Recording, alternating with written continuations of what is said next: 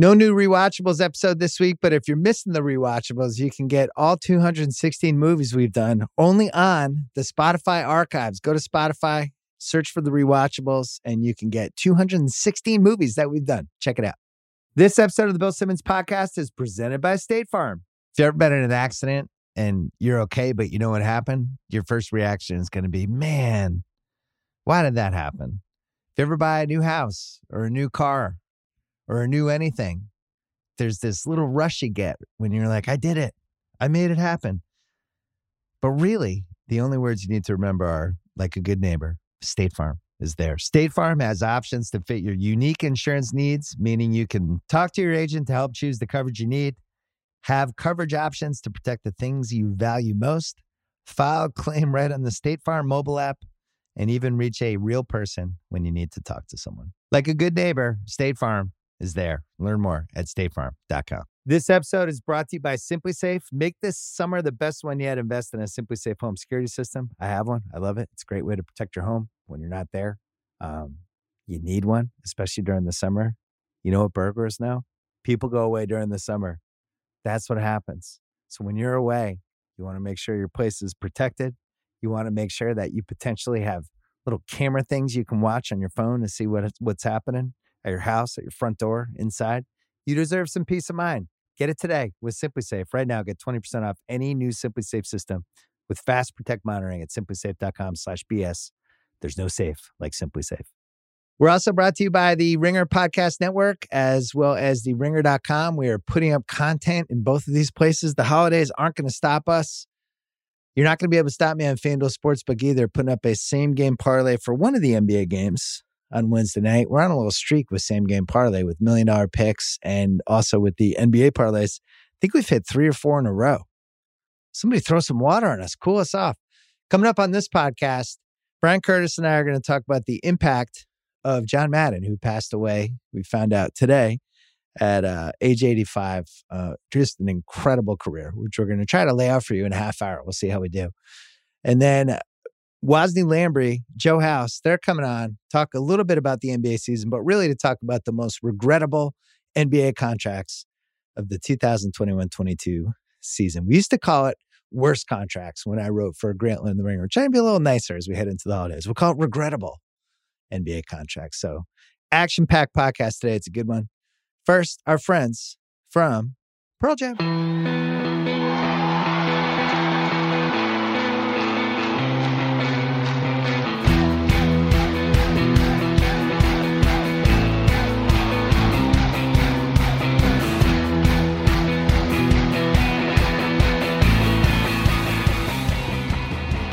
All right, we're taping this part of the podcast. It's about 5 o'clock Pacific time. Got Bryan Curtis in. He's on vacation. Very few people, I think, would have prompted us to do an emergency podcast to talk about somebody's death. But John Madden, I think one of the most influential sports media members of my lifetime, he might even be in the running for first, passed away today, age 85. The timing was kind of crazy because we just had this documentary about him on Christmas Day, and there was this whole resurgence of kind of Madden's impact on sports and beyond and all this stuff. And so kind of as shocked as I probably am going to be about somebody who is 85 years old. But I got to say, Bryan, I was shocked because it felt like we were just talking about him all week.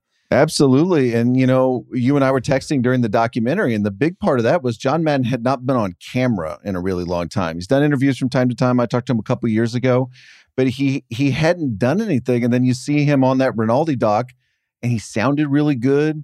He looked good.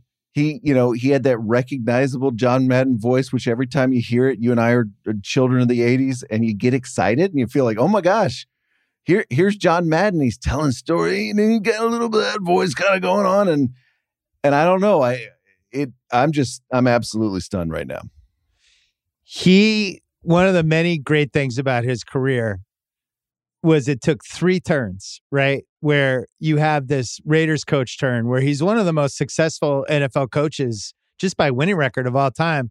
He was the guy when I was growing up, we had to beat the Raiders. We could never beat the Raiders. The Raiders gave the Patriots the worst playoff loss of my childhood. And Madden was the guy. And it was like, you only knew a couple of the coaches. You knew Tom Landry, you knew Chuck Noll, you knew John Madden. And then it was basically everybody else. And then he leaves, guess he got burned out, whatever it was, and immediately goes into announcing and immediately is unbelievable. He's so good at it. And I remember as a kid, it was like 6th or 7th grade, he even hosted SNL. And at that point, like Cosell was the only person in the media that you ever could have imagined in a million years would actually host SNL, out of any sports media person. Nobody else was doing that. But it was like a comet watching it happen. He was so much better at announcing football than anybody else we had. It wasn't close. He was competing against Merlin Olsen, Bob Trumpy, Tom Brookshire, whoever was on Monday Night Football. They were never good. He taught me about football. He entertained me. He was this character. He was kind of became almost like a family member, right? When somebody hits like he hits, you feel like they're in your family. And that's how I felt with him for 2 decades. Here's how big he was. CBS decides he should be the number 1 NFL color analyst on the NFL on CBS, which was the broadcast, right? And they do this in-season bake-off for the guy who's going to be his play-by-play guy between Pat Summerall and Vin Scully. Now, think what a legend Vin Scully was. 40 years ago, CBS decided he was insufficiently good enough to be Madden's partner and kicks him to the curb, and he goes to NBC. I mean, that's incredible. I read that story, and the logic actually made sense because they were like, however, Terry O'Neill was, I think, the guy who was pushing for the decision. He was executive, and he was saying how, hey, look, Scully is great, but, he talks. Madden, if we're going to make this work, he's going to talk a lot. It was one of the rare times in sports TV history that somebody's like, these two are great, maybe not necessarily great together. Put in Summerall, he's not going to say a lot. It could be like the perfect balance. Boy, was that assessment right. Summerall and Madden are still the greatest announcing team of my lifetime. I don't think there's ever been a better one. I don't even know who number 2 would be. I think they're so far ahead of everybody else we've ever had.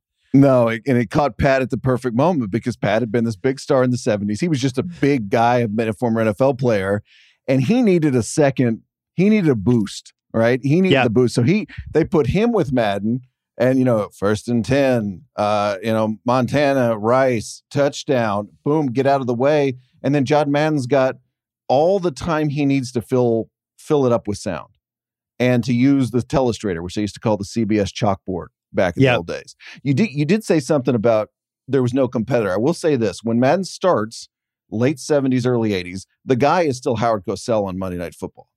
I mean, that's fair. Yeah, you're right. He's still the guy. And Rinaldi's doc made this point, but John Madden came in and like everybody else who's ever been good at anything, you know what he said, Bill? He said, they're doing this the wrong way. They're calling football the wrong way. And the thing they're doing is Howard is great at personality. He's great at the morals of the game and the big stories and storylines and stuff, but he's scared of football itself, the way it's played on the field. He doesn't understand it, and he doesn't think the people at home will understand it. And John Madden goes, actually, the best way to understand a football game is to figure out all the complexities of football and just explain it to people at home in a way they understand. He'd done this class at the University of Cal Berkeley. And I talked to him about this once, and what he did is he told me he'd go up on a chalkboard and he'd draw football plays. And now there's people in class who are not football people, right? They're people that like watching football on Sunday. And he'd go, okay, when he's going here, and he would watch them, and he would watch the moment he lost them. Right. So he's explaining a play and says, I'm going to watch the moment their eyes glaze over, and I'm going to walk right up to that point, or I'm going to explain it in a way that doesn't make their eyes gloss over. Right. That's really funny. That's the way you announce a game. You don't run away from the game. You just explain it in a way people can understand. And I saw people on Twitter here last few minutes going, well, Madden was a great coach. He was a great announcer. He was a video game guy. I want to add something to that list. He was a great explainer of football. And in that way, he's not just like, well, Madden, you can draw a line from Madden to Chris Collinsworth. You can draw a line from Madden to Kevin Clark, to Bill Barnwell, to everybody, to Zach Lowe in basketball, right? Everybody who says, I'm going to show you how this game is played and make this complicated thing understandable to you. That's what John Madden could do. When I was a kid, the announcers were mostly terrible. We had by today's standards, right? It was very, very like, well, it's a big spot for them here, and this would be a huge first down if they're able to get it. And the most basic stuff. And Madden came in, and it was like, honestly, revolutionary seems like a weird thing to say about a sports narrative. So it really did feel revolutionary. I was so used to this generic stuff, unless it was Monday night. Monday night was like this good old boys thing. I grew up with Meredith and Cosell, and then Meredith got bounced, and then it was like GIF and this rotating cast of, and they always tried to make it kind of light and fun, but Cosell overpowered everything. He was such a force of nature. Madden was the first one who was like, oh, I feel like I'm watching the game with somebody. I feel like he's on my couch with me, telling me what's going on. And he was so much better at it than everybody else that it actually led to that old, other people trying to do the Madden. It's like, nobody's doing this. Stop. And he became like, basically it's him and Cosell. And I don't know if Stephen A is on that same level, because I don't think ESPN hits as many homes. But these people that kind of transcended sports and became something else. It was realistic that he could host Saturday Night Live. It was realistic that they would name a video game and put his name on it, which was the third arc of Madden's career. And like how my son knows him. Brian, I hesitate to tell you this. Uh-oh. There was a commercial for the Madden documentary. And it's on, and my son sees it, and he looks at me and he goes, John Madden was an announcer? No. Like, completely serious, like had no idea. But this is how somehow Madden lives on through that game and through his announcing in the game, which is weird because I think it kind of undermines how incredible of an announcer he was. And then the other thing is people kind of remember the end of his career announcing, which was not what it was like in the 80s and 90s, obviously.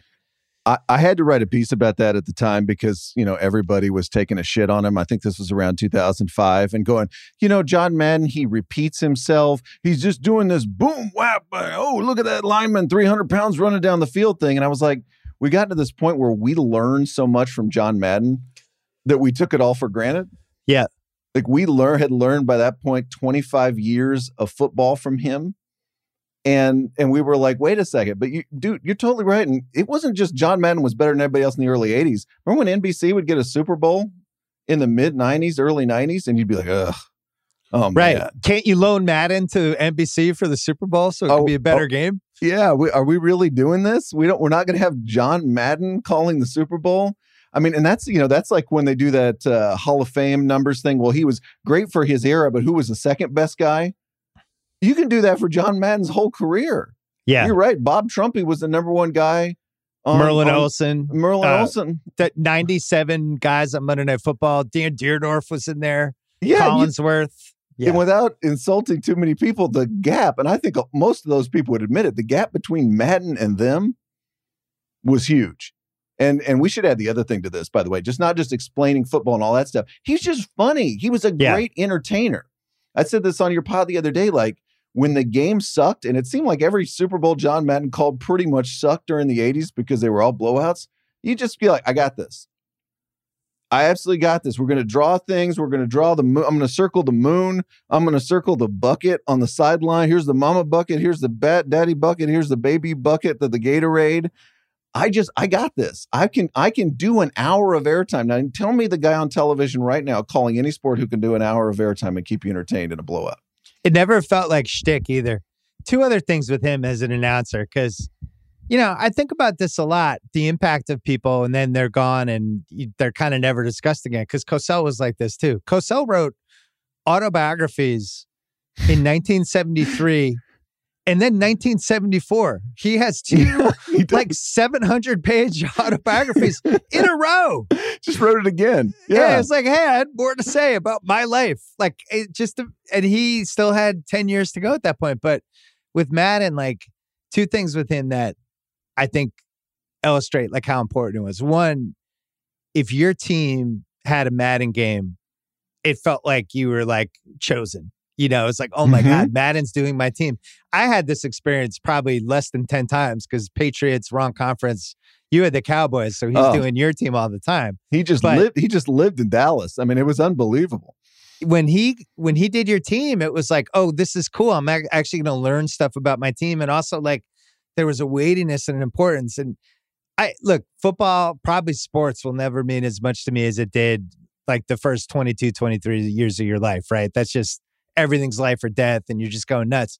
When he was doing those NFC games in the 80s, late 80s, early 90s, those Cowboys-Niners games, Giants-Niners, some of the games in Candlestick, the games in Dallas, like those great Emmitt Smith. What was the game when Emmitt Smith had the separated shoulder and he's still like gashing the Niners? Madden was so crucial to those games. It was like, it took it to 9 other levels that we had the best announcer who ever lived doing these amazing football games. Absolutely. I remember that Emmett game. I think that was against the Giants, if I'm not mistaken, when he separates his shoulder. And Madden came down to the locker room. I hope I'm getting this right. And said, that was the bravest thing I've ever seen. Yeah, he did. He did. He was saying that during the telecast. He was like, I'm in awe of what this guy's doing. He's hurt. Nobody understands how hard this is. That was built like the Pope had blessed Emmitt Smith. I mean, yeah. that was when John Madden said that, it had this like extra weight, right? It wasn't like, oh, Chris Collinsworth made a great point on Sunday Night Football. It wasn't in that list at all. It was just like, it was a different thing. And you're right. He was on television all the time, we should say. So you had John Madden calling the game, and then you had Tim Acton. You had Miller Lite at the beginning. You had the video game later on. He was just on TV selling things. Great business guy. Oh, unbelievable. Well, Barkley, I should have mentioned when we were talking about, because I think Barkley's probably third on that list. He's in that pantheon, absolutely. Yeah, where he just transcended. He made you watch stuff that you didn't even know you were going to watch a post-game show, but you end up staying up an extra 45 minutes because you want to hear what Barkley says. And that's the hardest place to get to. But with Madden, 2 other things. 2 times when a network needed credibility, when they're acquiring football, what do? Fox, which you've written about for Grantland and for The Ringer. Fox needs credibility for football. What do? They get John Madden. Mm-hmm. NBC, they need credibility as they're getting this Sunday night package. What do? They get John Madden. Like, he has a 3-decade run where the stamp of approval of having him involved with your football game was the most important thing you could tell the public. And there's nobody like that now. People would say Romo's like that now, but honestly, you got to earn that. That's got to be like a 10, 15-year thing. Romo's not even close to earning that yet. No. And you and I have done all these stories before, but to me, John Madden's free agency at the end of 93 when CBS loses the NFL rights, it's the funniest thing I've ever seen. So you had Romo, that was ESPN versus CBS. John Madden was CBS versus NBC versus ABC. Yeah. And it looked like he was going to go to Monday Night Football at that point. NBC offered John Madden a train car to come to NBC. He had the bus, and they said, okay, Dick Ebersol said, okay, we're going to give you a train car. And we're going to have, they were GE at the time, and we're going to pull the train car from city to city so that you can go announce the games. I don't remember people offering Tony Romo like a 747. Right. It's part of the deal. But that's how badly they wanted him, because you're right, it was instant credibility. And the Madden Cruiser was part of, there are a couple things that boosted him to a whole other level, even though he was the best at what he did compared to everybody else. But all the side stories about him on the bus, and there would always be some announcer, like, what was that? Like every 18 months, somebody would write the feature about, I went on the Madden Cruiser with John Madden. Yeah. By all accounts, like an incredible guy to just hang out with. Like when you do that that thing about who are the 4 people you'd want to have dinner with, Madden was always on that list for, 20 years. So we'd be like, man, it would be just amazing to hang out with that guy and hear football stories from him on top of his whole Raiders thing. And then the video game piece, I don't think we can sleep on that. The game probably happens anyway. But the fact that it was called Madden made me want to buy it. I was the prime demo. I'm in college. I'm buying football games. And it's like, oh, Madden has a game? Okay, because it was Madden or Tecmo, and then Madden just took it, and then it became the standard. I don't know how much money he made from it, but I hope it was enough. It should have been. Yeah, it was a little bit like him giving his blessing to Emmitt Smith, because I remember it hit me the same way. You were like, oh, John Madden's vouching for this? Okay, right. So it's not going to be Tecmo. It's not going to be the 10-yard fight or whatever crappy football kind of thing we had before that. Like, it's going to be actual real football. And then it just explodes. And you're right. Remember the old thing, it's funny you say that about your son. Like, John Madden used to be an announcer, because remember the first version of that was John Madden used to be a football coach. Right. Right. And he was an awesome football coach. Yeah. We won a Super Bowl and people blanked that part. Now they're blanking the second part. But yeah, and he was still in the game a lot. You were the one who always wrote about how Pat Summerall was replaced by video game Pat for the last couple of years of his career. That was one of my favorite jokes. 1st and 10, 49ers, what a throw. And Madden was like, you remember you'd be playing the video game, be like, oh my God, John Madden is announcing my video game. And he had like, I remember the funny one. There was one year where he had something really nice about all the quarterbacks. And then it got to Scott Mitchell of the Detroit Lions. Remember that one? And it was like, Scott Mitchell attended the University of Utah or whatever it was. You know, like he didn't even have a compliment for Scott Mitchell. Like even Madden couldn't bring himself to say something nice. Well, I'm old enough to remember when they like announcer voices was a gimmick to sell football video games. It was like late 80s, early 90s, where it was like, you're going to have an announcer. And it was this computer announcer who'd be like, caught by Herman Moore, you know, and then they had like the 50 lines and it'd be like, oh, it kind of feels like an announcer. And then by the mid 2000s, it was like, oh my God, John Madden's literally announcing my game. Like I'm playing with my buddy at 4 a.m. after we just got back from a bar. And that was late 90s, whatever it was.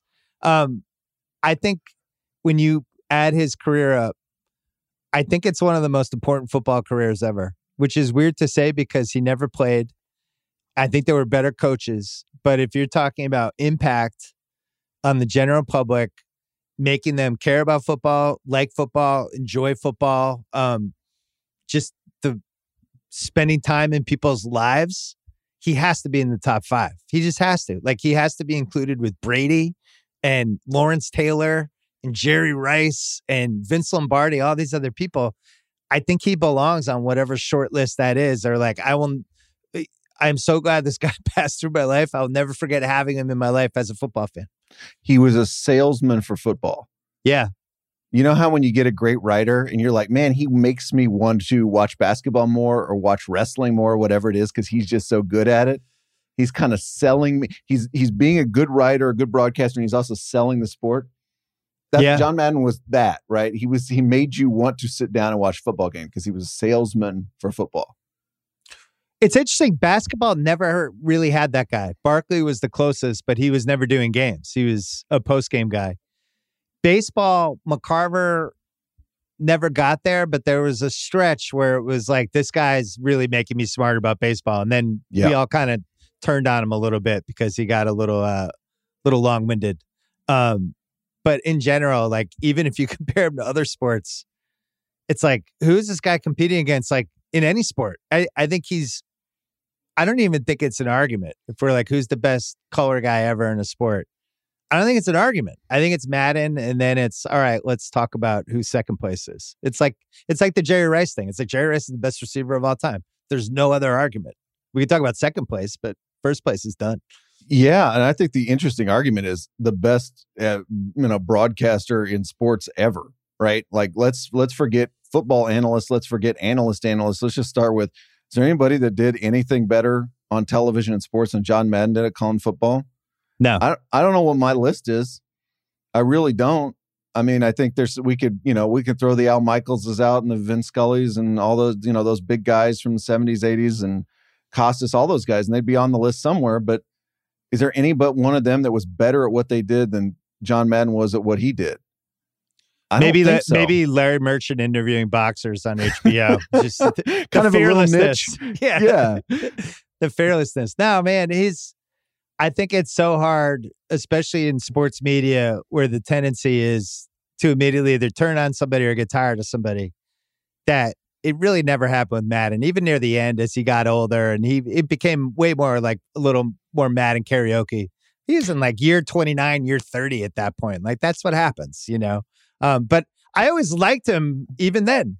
He was with Al too at the end, we forget. I mean, talk about a super team. Like, he found Al late in his career. And they were, Al's at the top of his game. Madden is, as you say, kind of at the end, but he's like still really, really good.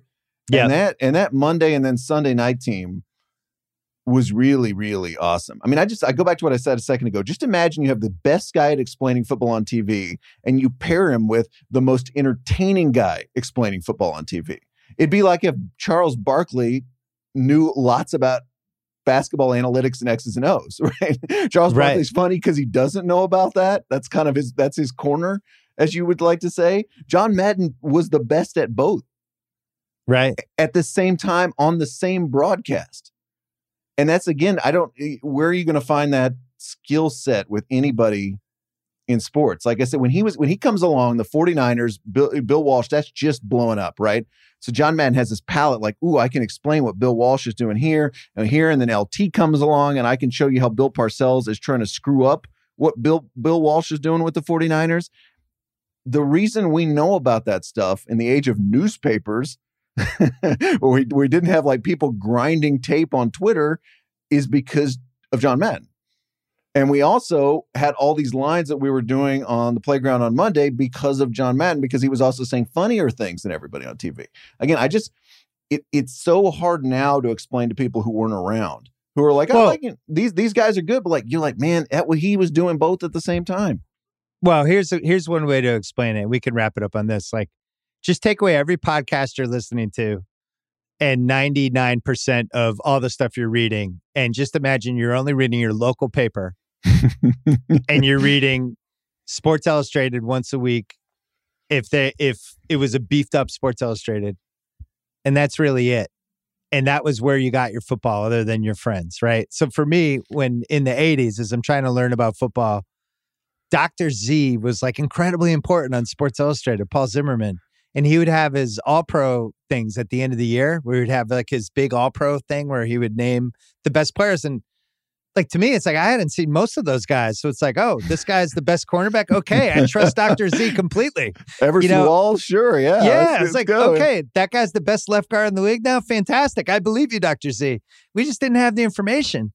And Madden was the same way. When you watched a Madden game and he's like, they're playing, I don't know, it's like the Bears are playing the Cowboys, right? And I see Walter Payton twice a year. And Madden in 1984 is laying out to me why Walter Payton is so important. It's like, watch this block.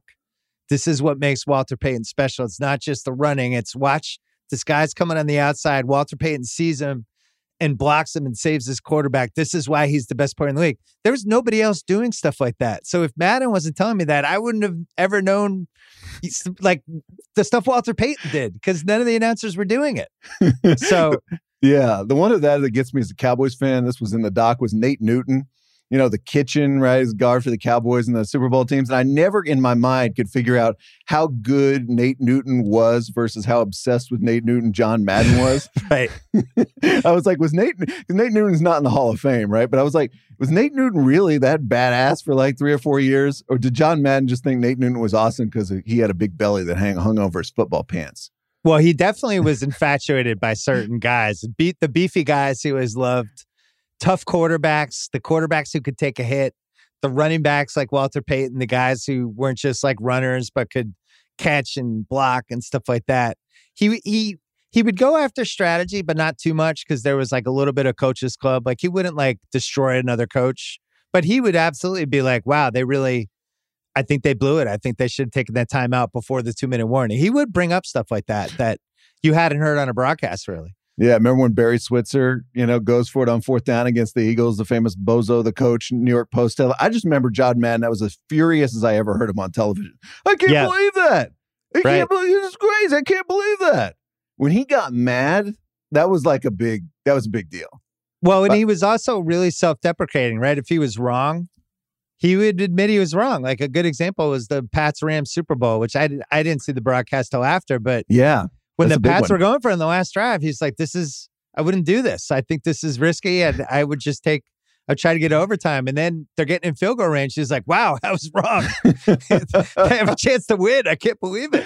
I thought this was crazy. But he would absolutely admit if he blew it, if he had the wrong call, if, somebody shoved it in his face, basically. That's the end of Madden Summerall, right? That's their last game before Madden then leaves for ESPN. Am I getting my dates right here? Yeah. And that was a real great way for them to go out. By the way, can we say a couple of things about how cool Madden was?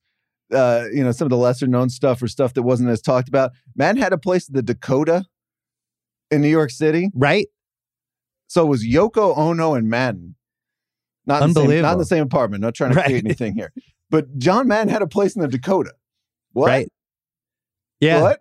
Like, Madden was kind of the coolest rich guy ever in sports broadcasting. Like, I've been to a lot of these guys' houses.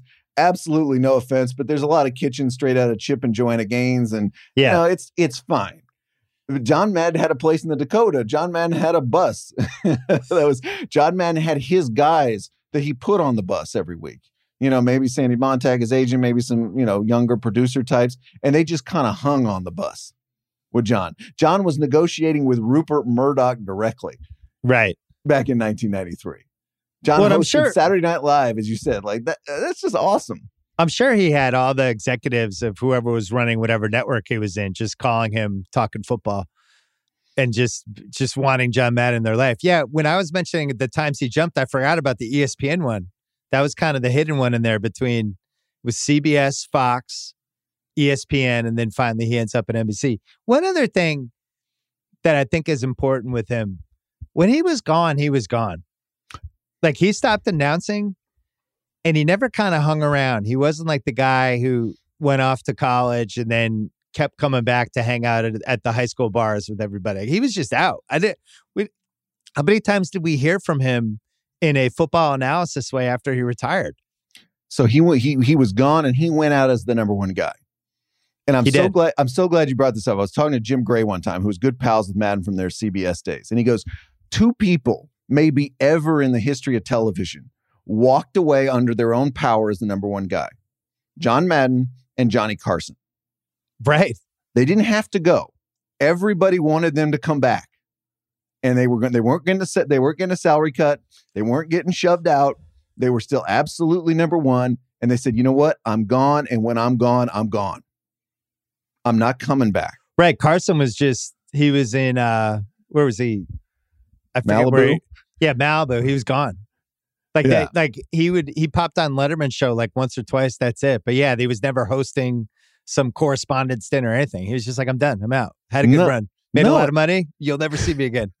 And Madden could have come back. I'm sure he had tons of offers to come back, call football, do anything he wanted to do.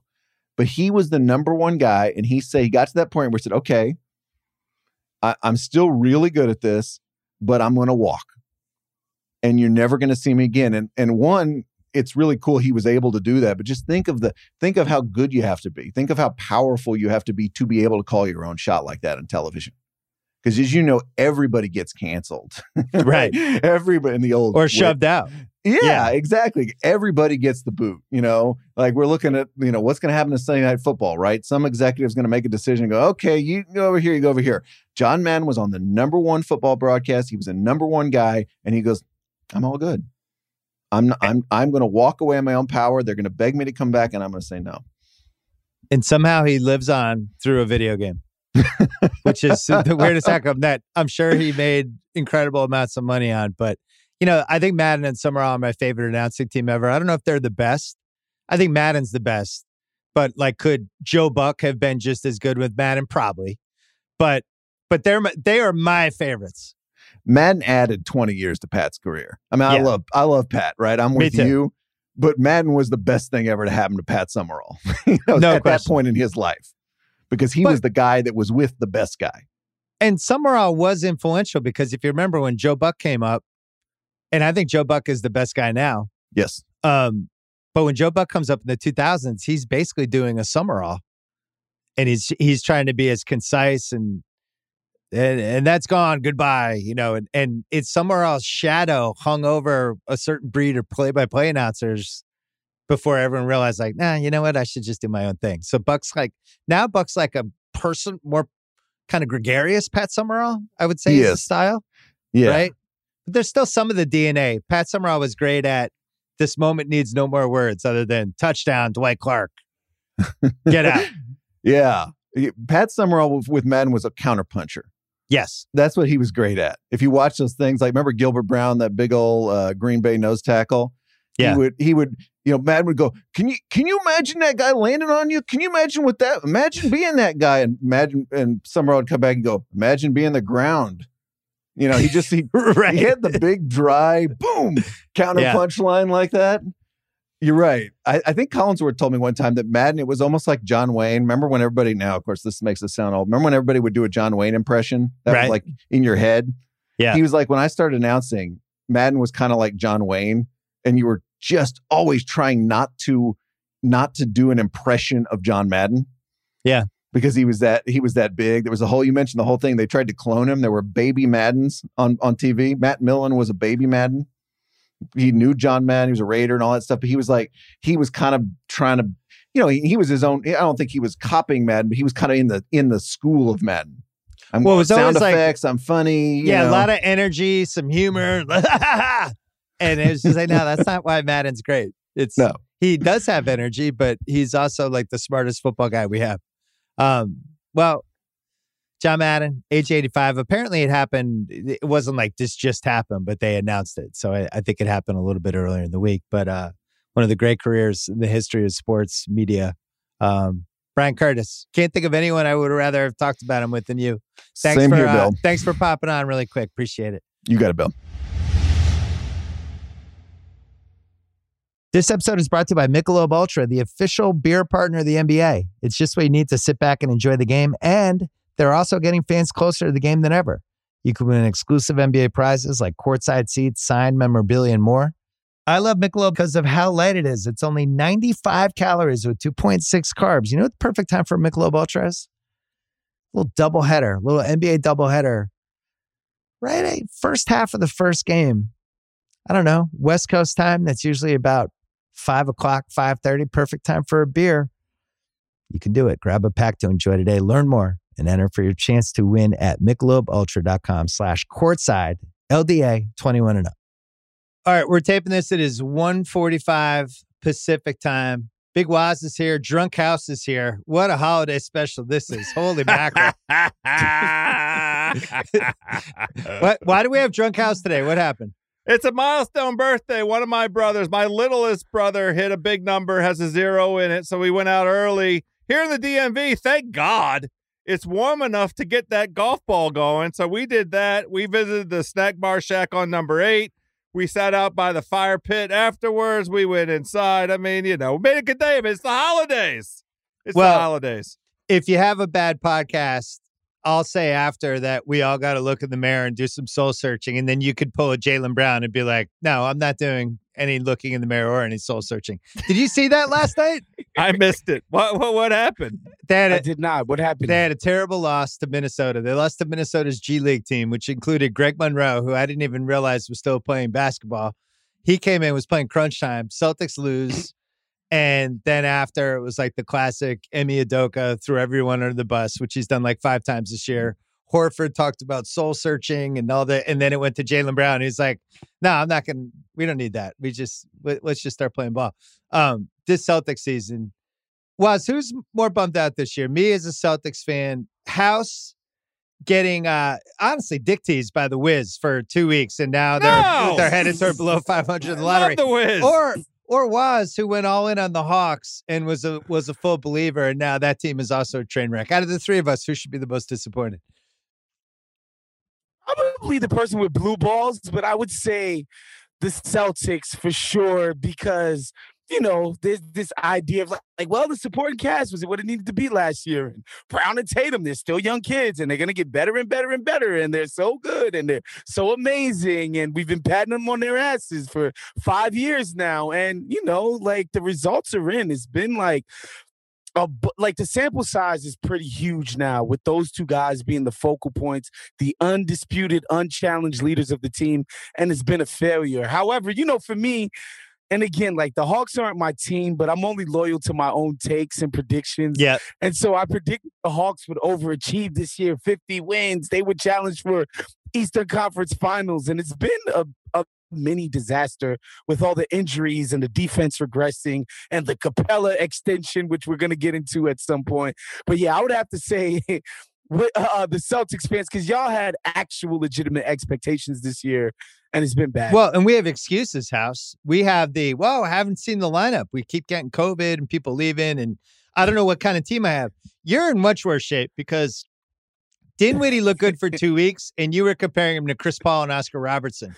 That's a falsehood. And what possible argument do you have to be upset about the Celtics? They're the exact same team as last year. They are. It's the same 500, sub 500 team. They didn't do anything in the offseason to change the arc, the narrative, the direction of the team. They're the exact same treading water franchise. The Wizards did something that actually helps the team in the offseason. They got rid of Russell Westbrook. It's an absolute franchise miracle. We got 3 months of the best version of Russell Westbrook that he had to offer. He dragged our sorry asses into the playoffs. And Congrats. then look, here we are. This team is exactly where they should be. They needed to collect all those wins at the beginning of the season. I'm talking about Washington to build up. December is a brutal month for them. They had to go West Coast, and they played all these very good teams. All I want them to do is tread water, be around 500, and then catch a nice spot in the schedule. Maybe we'll catch a little bit of a COVID break. Anything like a couple games above 500 is terrific. And in the East, that's going to be good enough for a 5 or 6 seed. That's wonderful. I like this Wizards team. I don't think you're going to be a 5 seed, a 6 seed, a 7 seed, or an 8 seed. You can have your opinion. You can have your opinion. I was looking at the East, and what's funny is two teams aren't even getting invited to the play-in. And if you actually look at it right now, Brooklyn, Chicago, Milwaukee, Miami, I think we can lock them in. I'm locking in Philly unless Embiid gets hurt. They're locked. Cleveland, I've been a believer all year. They're 20-13. I think they're in. And then you move into this weird, everybody's 1 or 2 or 3 games below 500 or above 500. The Wiz 17-16, Charlotte 18-17, Celtics 16-18, Toronto 14-16. Then we do cutoff line. Knicks 15-18, Hawks 15-18, and the Pacers 14-20, who are probably going to be sellers.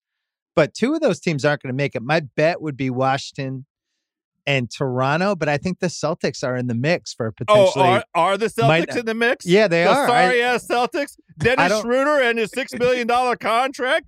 Get the fuck out of here. The Celtics are sorry. They're sorry. They can't afford a single injury, and Woz just said it.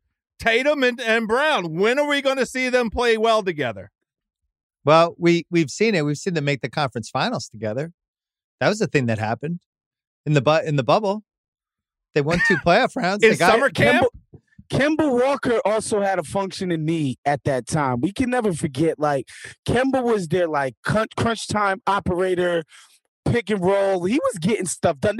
There was one game against the Raptors, late game, where he just put Serge Ibaka in the blender, and I was like, damn, that's just the one thing the Celtics possess in that series, that as much as you love Kyle Lowry or you love OG or you love Siakam, they don't have a guy that could do that, and that seemed to be the difference in that series.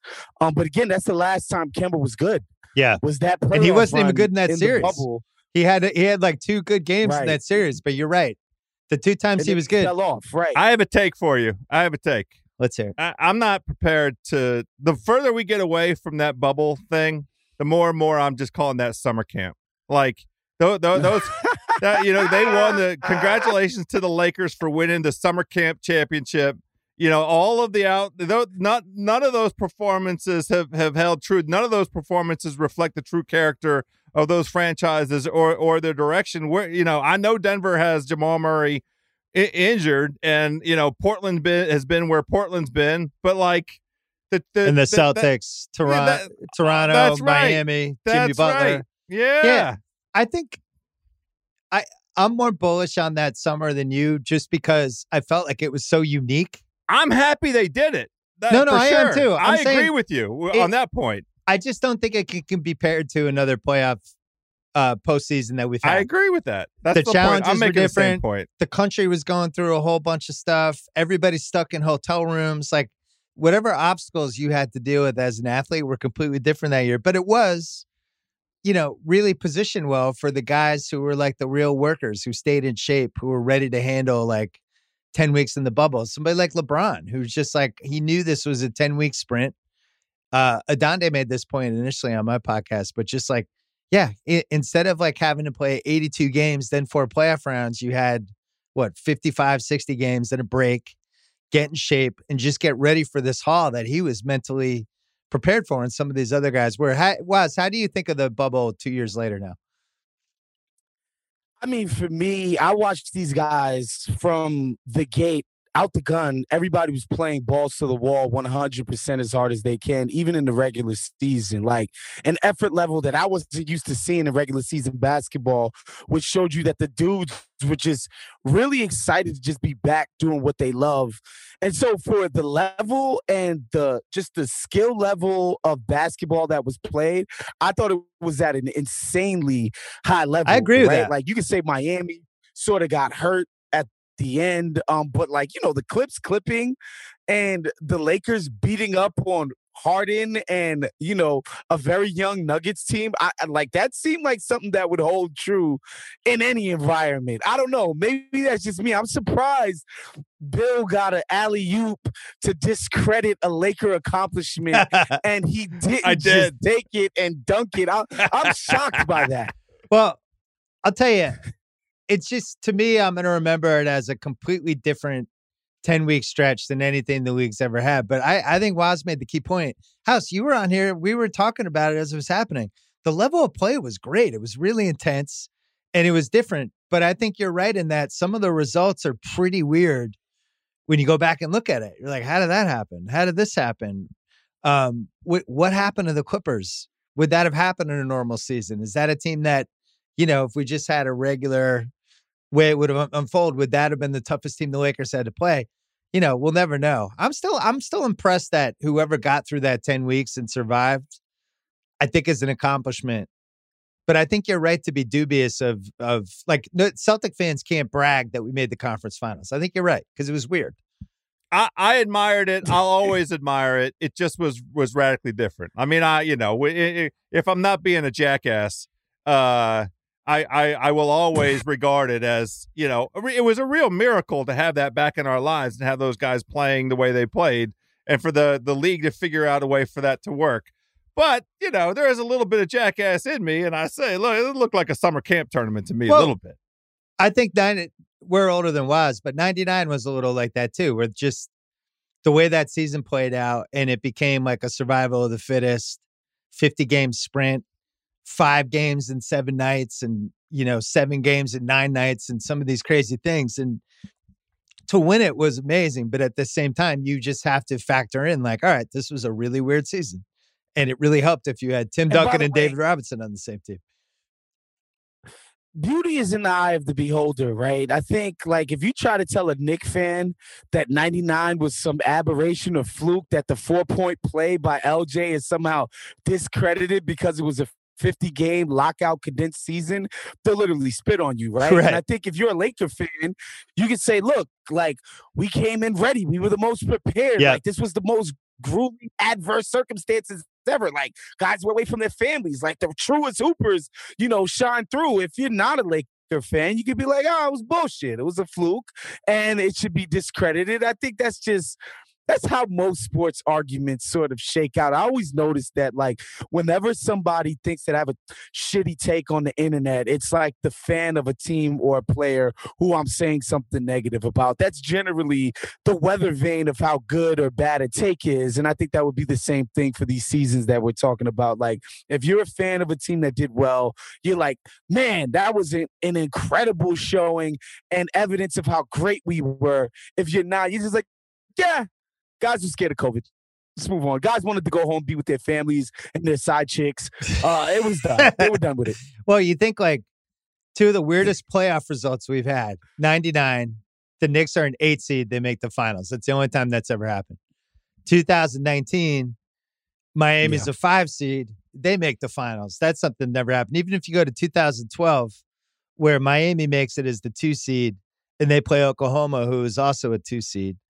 But you had that Celtics team that was 39-27, a 4 seed barely, and came within a stone's throw of almost making the finals with a team that we all thought, what the hell is going on with this? So I think, it's like when the Leicester City in the Premier League, when they won the title that year, when they had, it's the smaller the season is, or the more you condense stuff, the weirder the results can be versus like when you have 82 games, 4 rounds. Usually, unless there's a major injury, there's 3 or 4 teams that are going to get there, and that's it. And last year we saw, you could still make a case if Murray doesn't get hurt, Denver might have been there last year. When you think like, could that have been them instead of the Suns? Absolutely. And last year had his own weird character, and this year also is going to have its own weird character, right? Last year was disrupted many times over by the COVID interludes that intervened, and we some teams didn't play games for 3 weeks. The Wizards damn near played no games in the month of January of last year. The interesting thing of 2021, I mean. And now here we go again, where we're going to have to we'll look back on this season. Now, I feel like there's an opportunity here. I'm interested in y'all's take on this one. I absolutely love this idea of expanded roster, letting some G League dudes come up and get some minutes, introduce us to some players that we wouldn't otherwise see. That creates some genuine interest to me over this 82-game marathon slog kind of schedule. If you want to make this the rosters 22 guys and let me see dudes that I wouldn't otherwise see, let me see some more, Greg Monroe, Joe Johnson. What's Harold Miner up to? What Harold Miner's around? He's got to be doing something, right? But seriously, for the G League guys, it's and guys drafted in the second round that otherwise wouldn't get any run. I personally have enjoyed the last couple weeks. I wish it didn't come with the price of dudes. Nobody's really gotten sick, right? Has anybody gotten sick? Protocol-wise? Yeah. House, I'm with you. The biggest lesson to me from the last 3 weeks is how many people can play 15 minutes in an NBA basketball game. I didn't realize. I thought the list was like 200. It's like the list apparently is like 1,200. I was watching OKC 2 nights ago. And they had this kid, Aaron Wiggins, who was he a Maryland guy, House? Maryland Terrapin, yes, sir. Yeah. So I'd barely ever heard of him. And he had, I think, like 22 or 24 on Sunday night. He had an alley-oop from Giddey in crunch time and just looked really comfortable. And I'm thinking, like, this guy never in a million years would have played in a basketball game this year, next year, whenever, if we didn't have all these COVID scratches. So it's weird. There's going to be some opportunity for some people. And also there's like some nostalgia. Woz, you never thought you'd see Joe Johnson again. Now he's back. No, ISO Joe is back. Joe Johnson is back. I was watching the Hawks the other night. Born Ready, Lance Stevenson, Brooklyn's own is back. It's pretty exciting stuff from where I sit. And one last thing that I will say about this. We would never do this with football. It's like, you win the fucking Super Bowl, you won. That's it. It doesn't matter if it was COVID, who was hurt, whose leg got snapped in the divisional round. Nobody gives a fuck. Like, if you win the Super Bowl, that's a championship. Nobody's taking it away from you. Nobody's asterixing it. For whatever reason, we like to do this with the NBA, and I'm just not going to, Bill. I'm going to give these guys the credit they deserve for achieving whatever they can under, difficult circumstances for everybody. Emotional stuff from Wes. I'm tearing up over here. We'll see if he says that when it's a Memphis-Cleveland finals in June. And everyone's going, wait, what the fuck is going on? God. Wait, Kevin Love's in the finals again? What happened? Bite your tongue, Bill. Bite your tongue, Bill Simmons. Please, God. No. Bad enough they put the damn All-Star game in Cleveland. Ugh. Oh, my God. Well, I think the weirdest thing about this season is Golden State and Phoenix are operating. They're levitating at a level above everybody else. And then Utah's is kind of like, hey, if you check the standings, we're only 2 games behind the Suns. But don't talk about us. We're good. We're like, we'll be over here. Don't even have one conversation about us. Just let us get the underdog thing going. And then you got Memphis, and then the West just drops. And then you go to the East, Brooklyn, who we just haven't seen together. Chicago, who was looking great and then got killed by COVID as much as just about anybody. Milwaukee, it doesn't feel like we've seen full Milwaukee yet. And then Miami, and then it drops off too. So we might know the 8 already. We might know the 8 that have a chance. I'm willing to throw Memphis in there because I do think there's a 3-for-1 or a 4-for-1 trade that they have, I think, in them because they just have so many assets, and it's hard not to watch them and just think like, man, what would it look like if you just put Sabonis on this team or just pick any of the guys that are available? But they won a nice game last night in Phoenix, and I've been impressed by them. Listen, this is all foreplay for why you guys are here. We're going to try something after the break that I've been dying to do for a while, and we're going to do it right now. This episode is brought to you by Simply Safe. Summer is all about fun vacations, but I know that being away from home can be stressful. So many things can happen. That's why I like to recommend Simply Safe, award-winning security that can help give you peace of mind when you're away. The only thing you should worry about while you're on vacation is having too much fun. I have it in my home. It's great. Couldn't work better. I think Simply Safe is the best because it comes with a variety of indoor and outdoor cameras, sensors to detect break-ins, fires, floods, and more. It's backed by 24/7 professional monitoring for less than $1 a day. It's given me, my family, many others real peace of mind. I'm waiting to have it too. Try it out. A 60-day money-back guarantee. No contracts right now. Get 20% off any Simply Safe system with Fast Protect monitoring at simplysafe.com/BS. That is Simply Safe with 2 S's. simplysafe.com/BS. There's no safe like Simply Safe. All right. So when I was at ESPN and when I was at Grantland, I think this was a borderline tradition for me. I would do the worst contracts every year, worst contracts in the NBA. I would try to figure out, I would go in descending order, which we're not going to do today, from like 35 to 1. Just try to figure out what was the worst deal. The NBA is great for this because the genesis of bad deals usually comes down to a couple factors, right? Somebody had an awesome contract year. House and I, our favorite one ever is always going to be Jerome James when he had that run on the Sonics in the playoffs. And as it was happening, people are like, oh God, Isaiah Thomas is going to end up giving him too much money. You could see and then it actually happened. Isaiah Thomas overpaid him and Jerome James was never heard from again. So you have that. You have like the contract run guys. You have the franchise in a pickle giving somebody franchise money, even though they know he's not a franchise guy, but they don't really have any choice because they don't want to lose him. You have the guy like House's dude Bertans, who fills a specific skill. People get it. They get what he does. And then a couple people want it. And then all of a sudden he's making $80 million for 5 years. So you have those guys. Then you have the guys that the contract made sense at the time. And then for whatever reason, it didn't 2 years later, like the Kevin Love types. So what we're going to do, we're going to have a draft. We're going to have a worst contract draft. And we're going to see who ends up with the best team of bad contracts. And we're going to do the snake fashion. So whoever has the first pick, it goes 1, 2, 3. Then the third guy has the first pick of the second round. My question, House, should we give Woz the first pick since he's a newbie? Yes. On this thing. Is that fair to give him the first pick? Yes, it is the right move. There are no wrong answers here. So I mean, as much as anything, I'm just fascinated by what he's going to select. And you and I have been doing this for so long. Like, I already know how you're going to do this. I love putting Woz on this, and let's get some new flavor and let's get some takes on this that don't feel like me and you talking to each other on the phone the last 30 years. House, do you want the second pick or the third pick? I want the third pick. Third pick. All right. I'll take the second pick. Because that means I get to go back to back, right? Yeah, you get 3 and 4. So that like. could be an advantage. Yeah. So Woz, you're going to get 1, 6, and 7. You have 3 of the top 7. And I will have 2, 5, and 8. Okay. I sent you guys a list. All right, so you've seen most of it. There might be a couple guys missing. You're now going to pick the worst contract right now. Now, a couple caveats before you go, Wes. One is that these contracts aren't quite as fun as they used to be because they have the 4-year limit now. That's what I was going to say.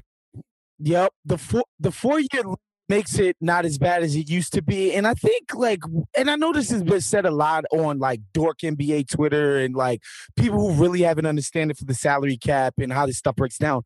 But we call stuff max contracts. Like Tobias Harris's contract is the max contract, but so is Klay Thompson's.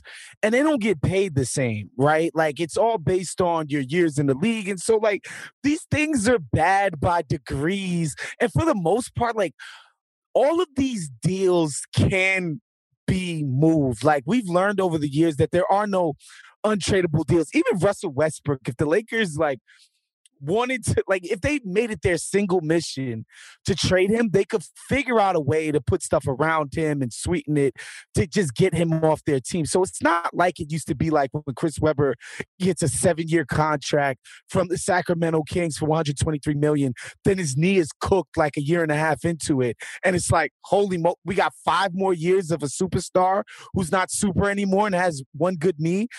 It's just different now, but it's still fun to think about these deals.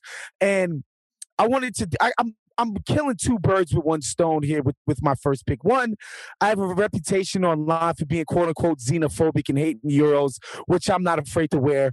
And 2, Joe House is my man and I love him, but I got to do it. Davis Bertans is my number 1 pick. Oh my God. You know, I felt for sure it was going to be there for me at the number 4.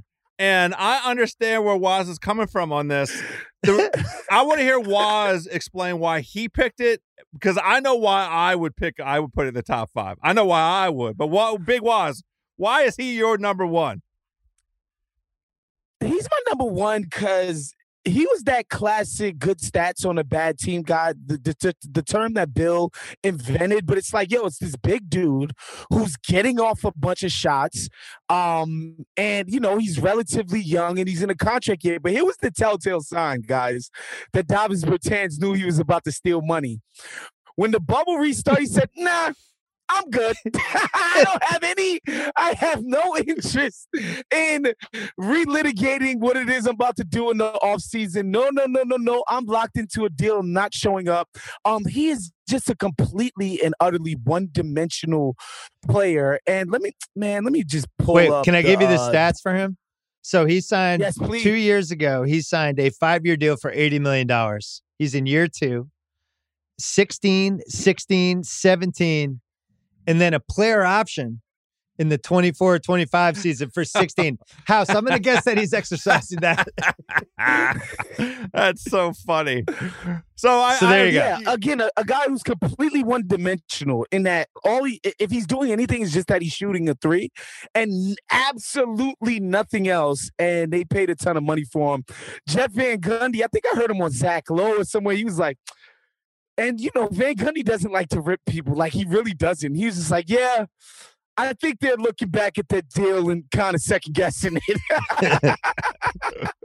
Well, I know, House, you liked it for a while, but you finally turned on it. Well, the reason I turned on him is because Woz is calling him one-dimensional, and the problem is it's only half a dimension. He does not – the one thing that he's supposed to be good at, he's only good at half the time. Like, he doesn't come in and give you – a guaranteed 3 to 4 3-balls a game. So it's like an instant offense, change the arc of how the game is going kind of thing. He might come in and miss 6 straight shots and he'll take all 6 of them. The thing that makes it plausible is he literally cannot guard another player in the entire NBA. There's not one player in the NBA that I think Davis Bertans can guard. And the funny thing is that what they essentially did, this Wizards team, they took Jan Mahinmi's contract, which was 4 years, $16 million. The year that ended, they signed Bertans essentially into that slot. So I just call this the Mahinmi. We have 9 years of a 16 to $17 million a year player who really can't play NBA level basketball for any variety of reasons between the two guys. But, that's the slot. They gambled twice and lost both times.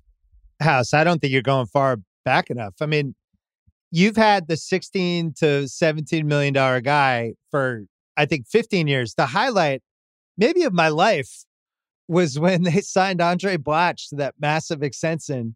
And then they amnestied him before the extension kicked in. Maybe we should call this the Blatch. Well, I wanted them to do that with crazy. John Wall, and I'm sure we'll get to John Wall soon enough. Yeah, but we might get to him right now. All right, so I'm up. But first of all, congrats to Bertans. I don't think anybody felt like Woz made a compelling case. House backed it. I think people thought Westbrook or Wall were going to be here. I'm going to take a guy just because I know House has his eye on him with pick 3 or pick 4. I'm taking him early. It's controversial. I just can't get my head around how staggering the numbers are. 6 years, including this year, an extension that kicks in next year. Denver's on the hook for 6 years and $177 million, including this year. It's $177.7 million for Michael Porter Jr., who is now out for the year. I feel bad. I loved watching him play, but this contract is an absolute nightmare. I don't know when we're going to see him on a basketball court. We've seen him miss 2 seasons now with a back issue.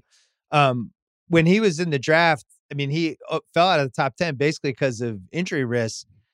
And I just think like I would be so nervous to have this contract on my books. I have to take it second. I feel bad, but I'm doing it. House? Well, you're right. And I was going to take him if he dropped to me. The problem is they had all the information they needed to make a reasonable judgment about his health forecast. And that's really the thing that is the most colorable argument you could advance against Denver for making this kind of investment in that kind of size over this kind of period. If you aren't going to get the dude playing all of the years, then you can't justify it. Well, and also they didn't have to do it, which was the key point. Right. They could have just rolled it over to next summer, and it would have been like the DeAndre Ayton situation. Woz, they did it anyway. Did you think it was crazy at the time? I remember thinking, they must really think he's healthy, not knowing that he wasn't healthy. But man, it's the kind of contract that can kill a half a decade. I didn't find it crazy at the time because, again, it's Denver. They're not a free agent destination. This core has actually accomplished stuff. Like, they've actually gotten to conference finals. Like, they looked incredible for the very brief time that they had, Gordon in-house and Porter was playing and, what's his fucking name? Jamal Murray? Jamal Murray was playing. Before he was hurt. This kid's name. Right, before he got hurt. And, they looked incredible. So, if you saw what they were able to do when all 4 of those guys were on the court and, kicking ass and taking names, I understand the investment. However, as Bill said, again, this guy's medical is legendary amongst NBA teams for how horrible it was. Just wait till next summer. Let's see him play. I don't even think, how many games do you think he's played career? If you had to guess, how many career games has Michael Porter played for the Nuggets? House, you get first guess. 110? I mean, he beat me to the punch. I would have said 120. 120. The answer is 125. How about them apples? Pretty good. So he missed the 18-19 season, played 55 in 20, 61 in 21, and then 9 this year, and they shut him down. He has only played 3,080 minutes. Not including playoffs. Look, the Nuggets after the season and the injury happened, they put out a statement basically like, we're charting a long-term course for Michael Porter Jr. We think he's going to be part of what we do for years down the road. We're not rushing this. This guy is part of the Denver Nuggets situation. And, I look at somebody like Dwight Howard who, man, I think the Kobe, Dwight, Steve Nash thing was 2014, and he was having back issues then. 12. As a younger man. Yeah, 12, 13. Okay, so it's damn near 10 years ago. Yeah.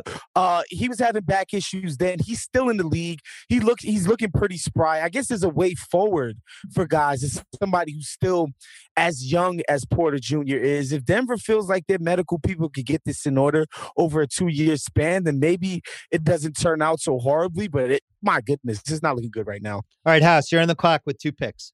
So you used a phrase earlier that really makes a lot of sense to me, and that is the franchise pickle guys. We have 2 guys that I'm going to put up here. Both of them are pickle guys. The franchises found themselves stuck. They wanted to make the investment. They felt them like they were at a crossroads. These are half sour pickles. I'm a pickle guy. I love pickles, but these are not your delectable garlic crunchy dills. These are half sours. It's got to be John Wall and it's got to be D Fox. Now, both of those guys caught their franchises at moments when the franchises were at a crossroads. John Wall, unfortunately, got hurt. And one thing, Bill Simmons, you and H-Bob were exploring what kinds of things are possible under a new collective bargaining agreement. What kind of innovation would you like to see potentially in terms of more flexibility with salaries and so forth.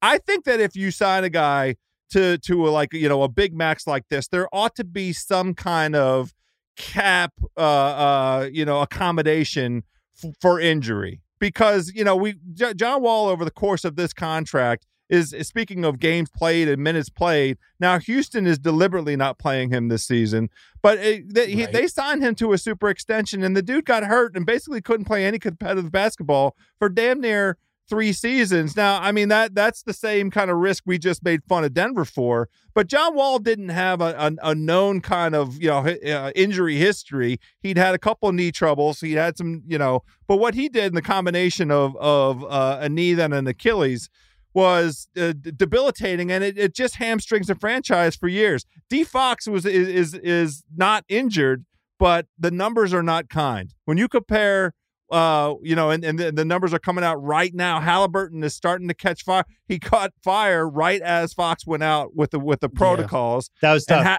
Halliburton is the guy that should have the ball, that should be the decision maker. None of the advanced metrics are kind to Fox, but Sacramento's stuck. And I don't know now. We talked before the season started, this panel right here. What about Ben Simmons for Fox? I feel like Daryl wouldn't do that deal now. I don't think he would.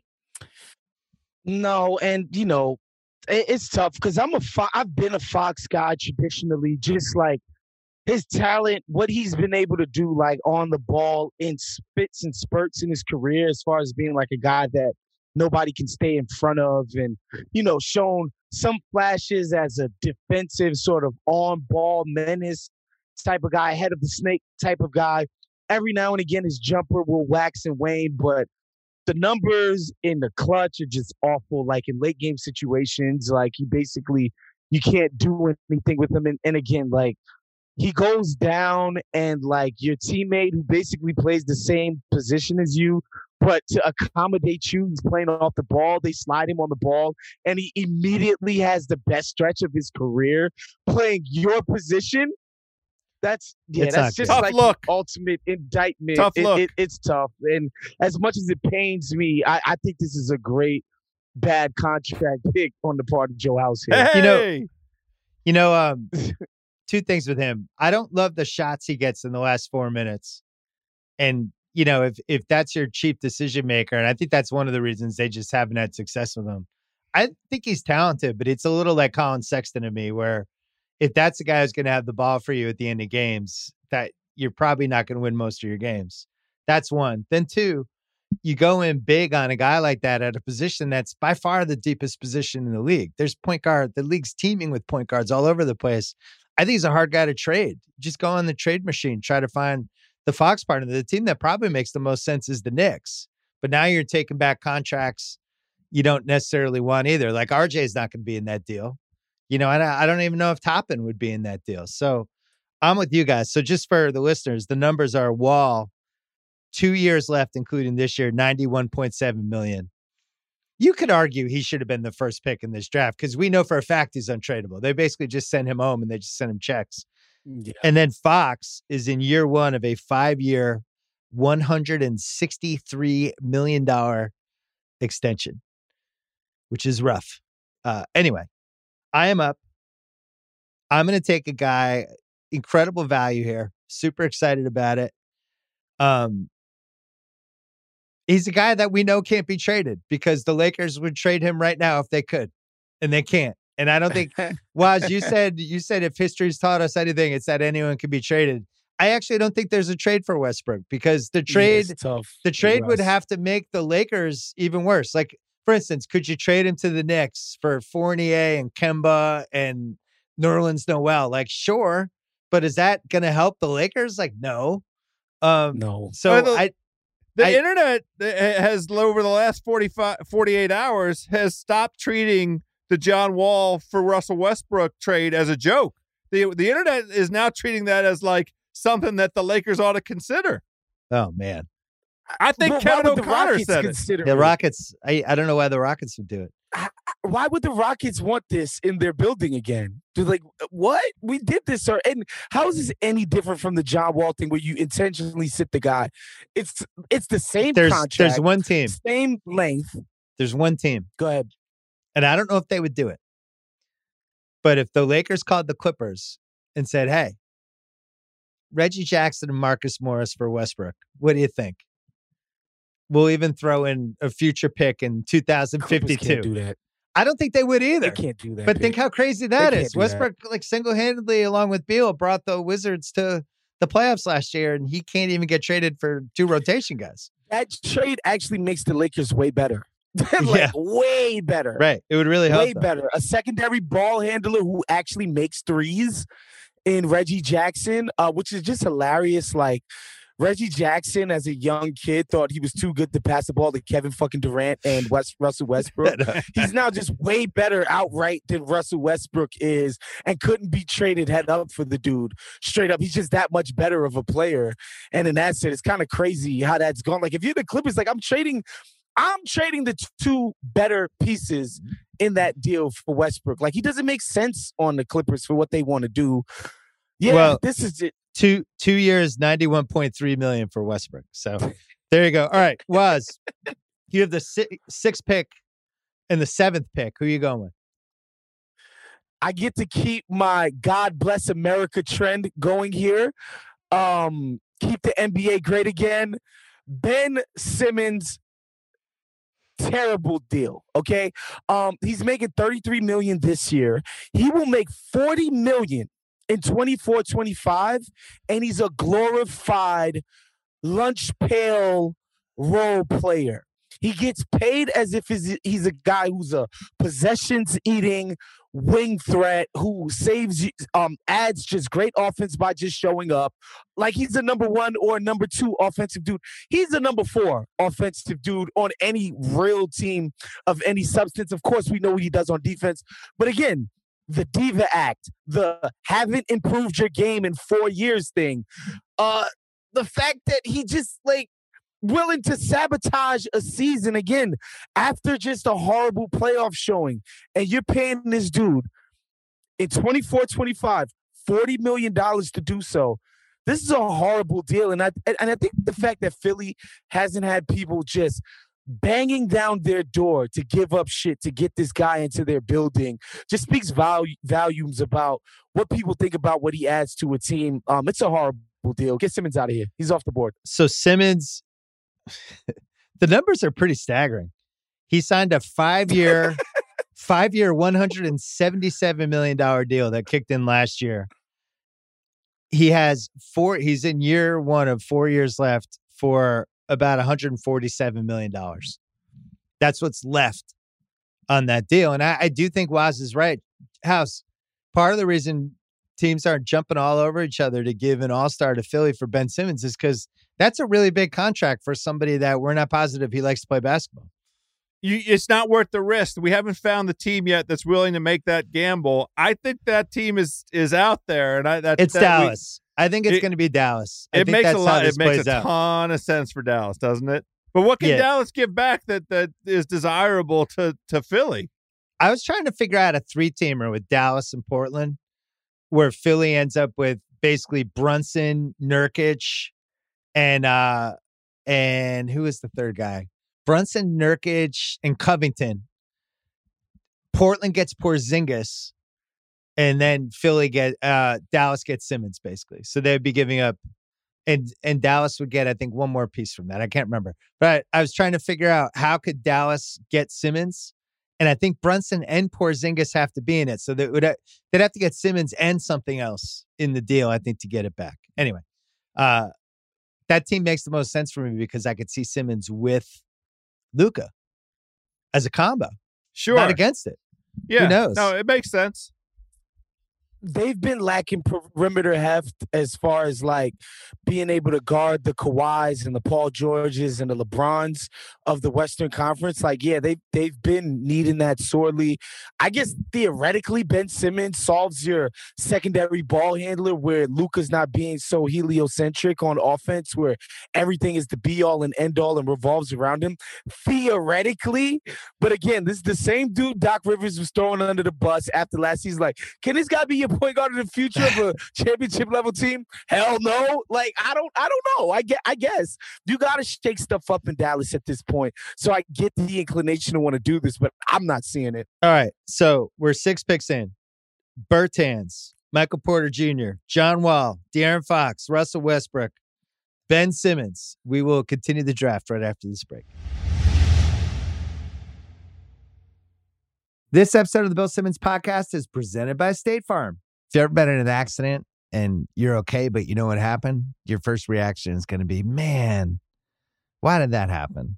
If you ever buy a new house or a new car or a new anything, there's this little rush you get when you're like, I did it. I made it happen. But really, the only words you need to remember are, like a good neighbor, State Farm is there. State Farm has options to fit your unique insurance needs, meaning you can talk to your agent to help choose the coverage you need, have coverage options to protect the things you value most, file a claim right on the State Farm mobile app, and even reach a real person when you need to talk to someone. Like a good neighbor, State Farm is there. Learn more at statefarm.com. This episode is supported by State Farm. If you've ever been in an accident and you're okay, but you know what happened, your first reaction is going to be, man, why did that happen? If you ever buy a new house or a new car or a new anything, there's this little rush you get when you're like, I did it. I made it happen. But really, the only words you need to remember are, like a good neighbor, State Farm is there. State Farm has options to fit your unique insurance needs, meaning you can talk to your agent to help choose the coverage you need, have coverage options to protect the things you value most, file a claim right on the State Farm mobile app, and even reach a real person when you need to talk to someone. Like a good neighbor, State Farm is there. Learn more at statefarm.com. All right, Woz, you're on the clock. You have Bertans and Ben Simmons on your team. You still have no American players. Your strategy has been executed to a T. Who do you have with the 7th pick? This is where I throw a curveball at you guys. Klay Thompson. Whoa! This is the guy. My God. Yeah, it's Klay Thompson. Amazing. It's Klay Thompson. He's going to make like $50 million at the end of his deal. And this is a dude, you talk about injury. He's coming off of an ACL and an Achilles heel. He gets paid as if he does for you what Jokic does, what Steph does, what Giannis does, what Kawhi does for your team. He's paid as if he's one of those guys, but he's just not. And the injury component compounds that fact. And yes, when Klay Thompson is right, he's one of the best perimeter defensive players. Like his versatility in guarding from LeBron's to Westbrook's to Chris Paul's to John Morant's. Like he's been that guy traditionally. But coming off of those two major injuries, and he's basically got 2 years after this one where he's getting paid $50 million a year to play. Klay Thompson is on a bad contract. I know he's got the highest Q rating in the NBA, right? Like nobody has a higher approval rating, Q rating, as far as like universally he's beloved amongst basketball fans and just people around the league, but that's a bad deal. So it's got 3 years left, $122 million. He's 43.2 in the last year of the deal with a trade kicker, which would bring him to the 50 if they traded him. So, House, that's a lot of money for a guy with a torn ACL and a torn Achilles, who seems like he's going to be healthy, but those are two horrendous injuries, and we have no idea if he's going to be the same. Will it be worth it if they win this year? Another ring this year. Well, he's also untrade. Sure. They would never trade Klay. I think Klay, Draymond, and Curry are all untradeable for them, barring some sort of incident. So they don't even really care about the money. But, you know, for a guy who's had 2 major injuries, who is moving around and you need quick release with your legs, all that stuff. People are penciling him in like he's in wait till they had Klay. I have no idea what we're getting with Klay. I'm rooting for Klay. I want it to work.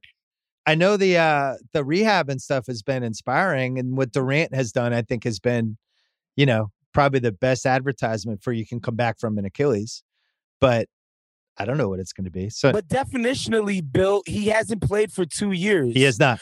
Of a basically $200 million deal. Like, just by definition, it's a poor value contract, right? Like, and now we're like 2 years and plus 2 years and a quarter of no production from a guy for $200 million. It's a bad deal. Well, for my pick, the 8th pick in the draft, I'm taking somebody I almost took with the 5th pick. My scouts are delighted. My green room is high-fiving. Can't believe this guy's still there at 8. He has a contract where he has 3 years left for $112.3 million. I saw him in person 9 days ago. I can't tell you a single thing he did during the game. His name is Tobias Harrison. And he's fine. Oh, yes. Tobias, this is a good one. He's great if you're paying him 12, 14, but when he's a max guy, which I think he is by any definition, and I can go to a basketball game he's and max $35 million. Yeah, I can watch you for 2.5 hours and you don't jump out in any way, and you're just kind of standing in the corner on one end and you're getting attacked on the other end. It's a pretty tough contract. I also think they'd have a lot of trouble trading it. So 3 for 112.3. Tobias Harris, you're off the board. House, you're up at 9. Well, speaking of guys who are getting paid and not playing basketball, and I still don't understand what it is that the team that signed this gentleman to this contract saw in him that made them want to make an $18.5 million a year commitment, give or take. Markelle Fultz got a $50 million contract he was up there for me for playing 70 some odd games one season for the Orlando Magic, where he averaged 12 points a game on 46% shooting. And he's getting, 16 to 18 a year. What is going on in Orlando? How does that make any sense? I don't understand it. Why did he get a $50 million contract? Well, they gave him an extension, and then he immediately got hurt, which was bad luck. But he's in year 1 of 3 years, $50 million, at a position that, as we covered earlier, is probably the easiest position to find either guys in the draft or to get lucky with somebody in free agency or whatever. Not a good contract. Poor Fultz. It's not that he got hurt. It's just, what did they see? What did he show us that would convince anybody that he's worth that level? They thought he was the next Michael Carter Williams. What? Wos was taking a second to register that one. He did. He was. All right. House, you're on the clock. First pick God. of the 4th round, too. Are you going Orlando again? Is this an Orlando double? Wait, I get to go again? Yeah, you get to go again. No, you get to go again. Okay. Come on, drunk house. Well, I mean, just for posterity, I got to do Kevin Love. I mean, it's just, he's the OG. He's been a bad contract for really since LeBron left. He's a number of times he said, "Oh, I'm coming back. I'm gonna do." He tried to do the Olympics. He rope-a-doped us all into thinking he showed up fat. They cut his ass. I mean, he's the OG of a bad contract in this modern era. 2 years left. So many sweet things about the I was going to say, he's got 2 years left. 2 years left this year and next for $60 million. Go ahead, Wes. The best part, there's so many sweet details about the Kevin Love deal. One, he signed that extension as a Dan Gilbert LeBron revenge. Like, LeBron left for the Lakers and Gilbert was like, I'll show him.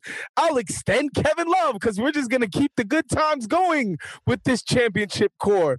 That was great. Obviously a stupid move. 2, Kevin Love is actually the poster child of demand a trade when nobody wants to trade for you. Like, rule of thumb, guys. Like, if Dame Lillard would have demanded a trade last summer, teams would have been lining up at Portland's door like, how do we get this guy into our building? It makes sense that he would demand a trade. Like, his team could trade him, get a bunch of shit for him. Like, obviously, like, oh, okay, he's demanding a trade. Kevin Love demanded a trade. It's like, bro, you have a horrible deal. You're basically a backup big at this point. Why would anybody be thirsty to bring you into their building? It's like, bro, stop demanding trades when nobody wants you. It just makes everybody feel awkward and look silly. Well, the good thing with Love, he actually accepted his fate and kind of reinvented himself as a really good bench guy on a good team, right? He plays 20 minutes a game. He comes in, he attacks the other team's subs, and he's been an asset. I've actually been amazed that he's cool with this, but it seems like he's cool. It seems like as long as they're winning, he's happy with it. But yeah, they're paying $30 million a year for a guy to play 20 minutes a game. Not ideal. Man, there's a couple guys left on my scouts. We didn't expect a couple of these names to still be here. It's tough. I could go for the comedy pick or the pick I should just make. Which one? I'll let you guys pick.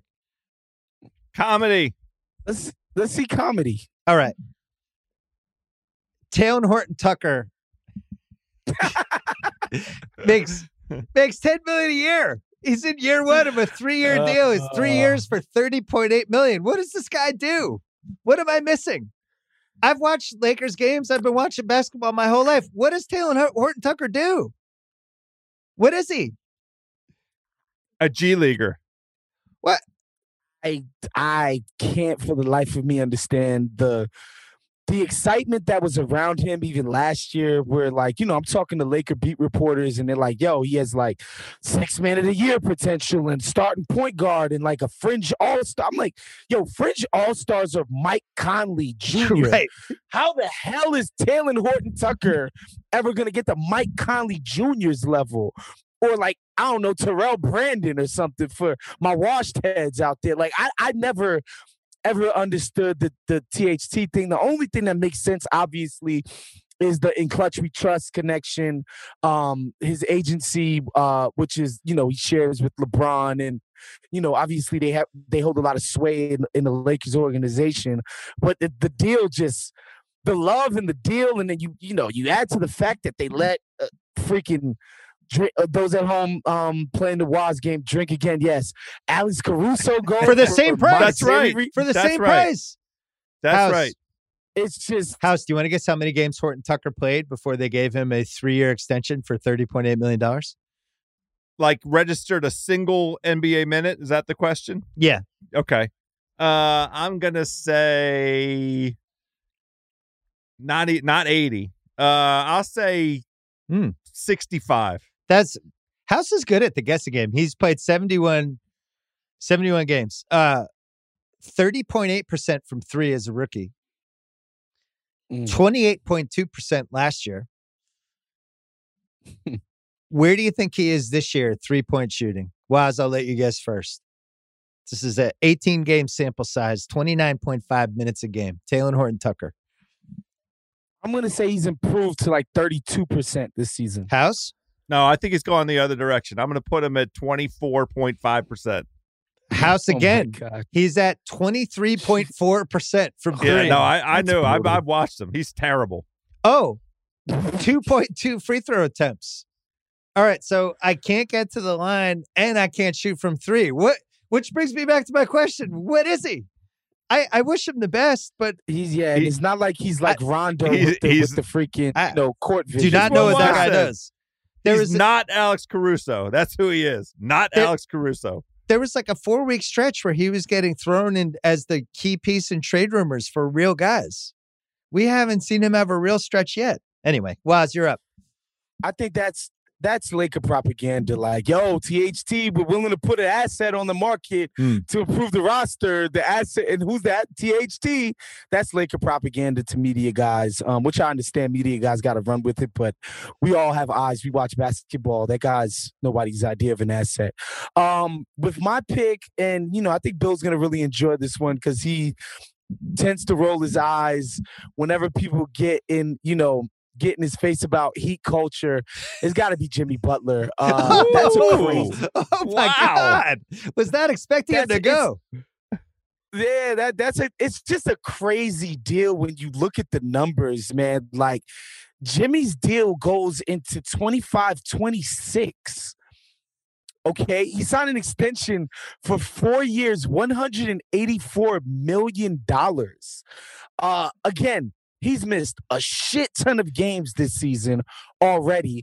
And it's not like traditionally he hasn't been somebody who's been on the pine for injury reasons as well. So there's no reason as he gets older, this staying on the court thing is going to get better.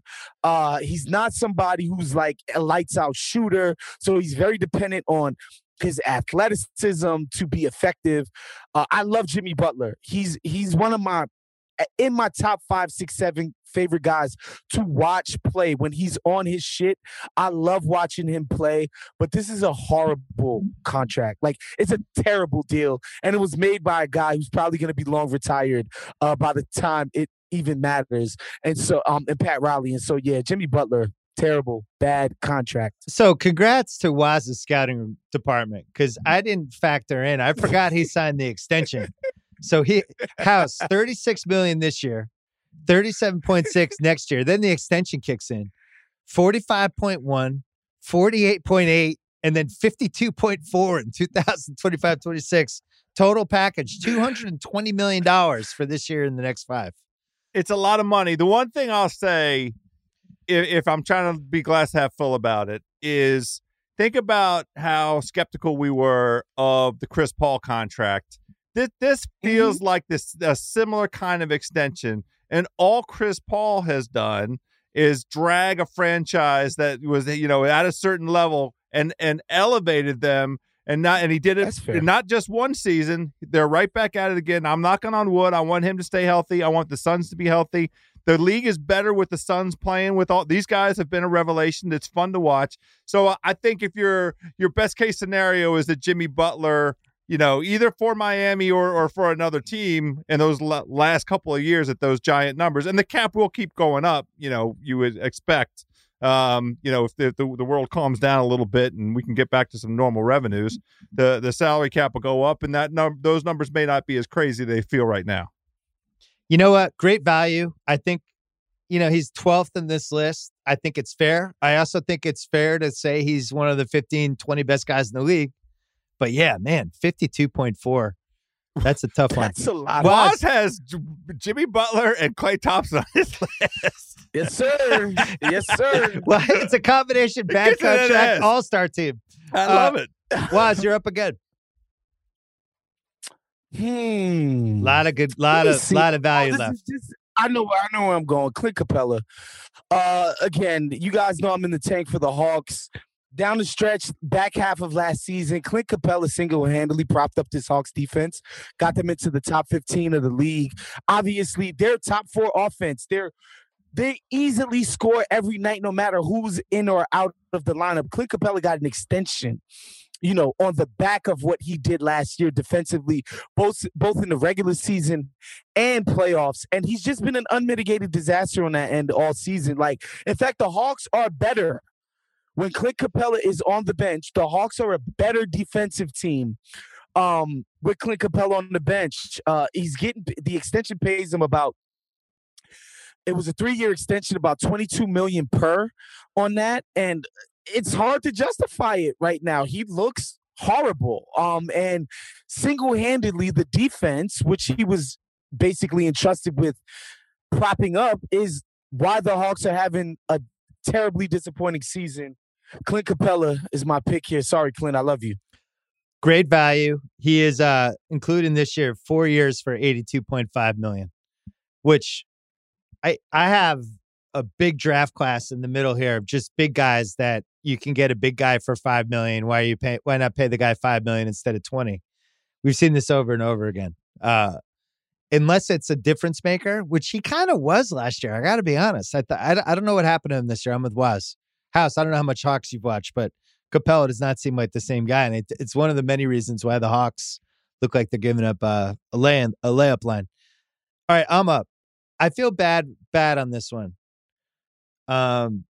So bad I might not even do the pick. I'm going to do it. Jonathan Isaac, who I think is talented, but had a the preacher man 4-year extension for $69.6 million. We haven't seen him this year. We didn't see him last year either. He played a total of 136 games for the Magic. We've never seen them succeed. And now they're in a position where with Franz Wagner, with some of the stuff they got going there, I don't even know where he plays when he comes back. And it's year 1 of a deal where he's coming off major knee injury. Hopefully he'll be healthy. But I'm pretty sure this contract's not sitting there for him again. So I say it sadly. 4 years, 69.6. Jonathan Isaac, you are the 14th pick of our draft. House, you're up. I really, really, really wanted to do Josh Richardson here because I think it's hilarious that you try to talk yourself into him for 4.5 minutes. Not this guy. Yes, Never. yeah. No, Hey, never. No. Yes, you did. No. Yeah, you did it. No. You did. No, you're wrong. Hey, I did not like the trade. I don't think he's good. There's no evidence that I liked it. There are receipts, Bill No, Simmons. there's Me, no you, and receipts. Russillo. No. When we did the forecast for wins, Nope. you were not as adamant as you are right this second. No, but never he's not, at any point liked it. But go. He's not my pick. My pick instead is Joe Harris, who to me is damn near a glorified Davis Bertans. I mean, at this point, he is one-dimensional, and I'm not sure that he's more than he might be 3/4 of a dimension with his one skill.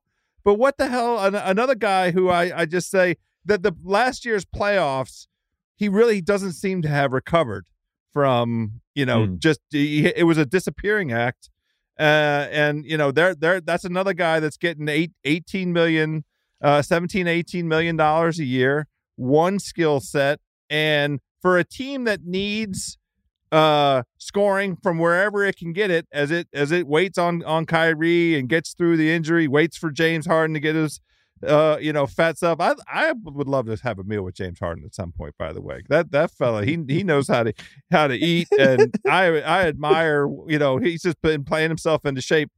Starting to look good now, but he is. Harris should be able to. I just mean stats wise, he's just looking pretty good. He dominated last night. Joe Harris is my pick. Okay, he has 3 years left at $59 million. That's Joe a lot Harris. of money. That's a lot of money. And did not look good in the playoffs, I think is an understatement. I don't know if you sold that one hard enough. It was a disappearing act. He was really, really bad. And it was unfortunate. And I'm with you. He would have been my next pick.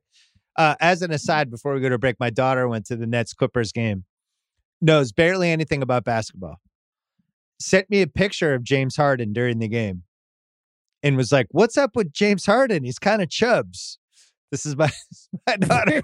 Just knowing nothing. Just was like, wow, that guy's kind of overweight for a superstar. And yet he destroyed the Clippers anyway. So maybe this is the new weight for James Harden. I don't know. Maybe he's just comfortable. This is a body positivity podcast, Bill. Yeah. Get with the Gen Zers already. All right, we're taking a break. We still have to pick 5 more guys each. We got to move faster. 5 more each? Yeah. This episode is brought to you by BetterHelp. I understand that some things you just want to keep private. Maybe it's something you don't want anyone to know, or maybe you think it's something minor, so why bother? But if you keep everything bottled up, if you let those emotions sit there and fester, it could be really, really bad from you. Sometimes it depends on what kind of family you're from. Like my dad's family is one of those. They bottle everything up, and then they all just get mad at each other. Listen, talking things through is more helpful than you think. If you want a safe space for that conversation, I recommend some therapy. Think about the things you can get out of therapy. First of all, a sounding board.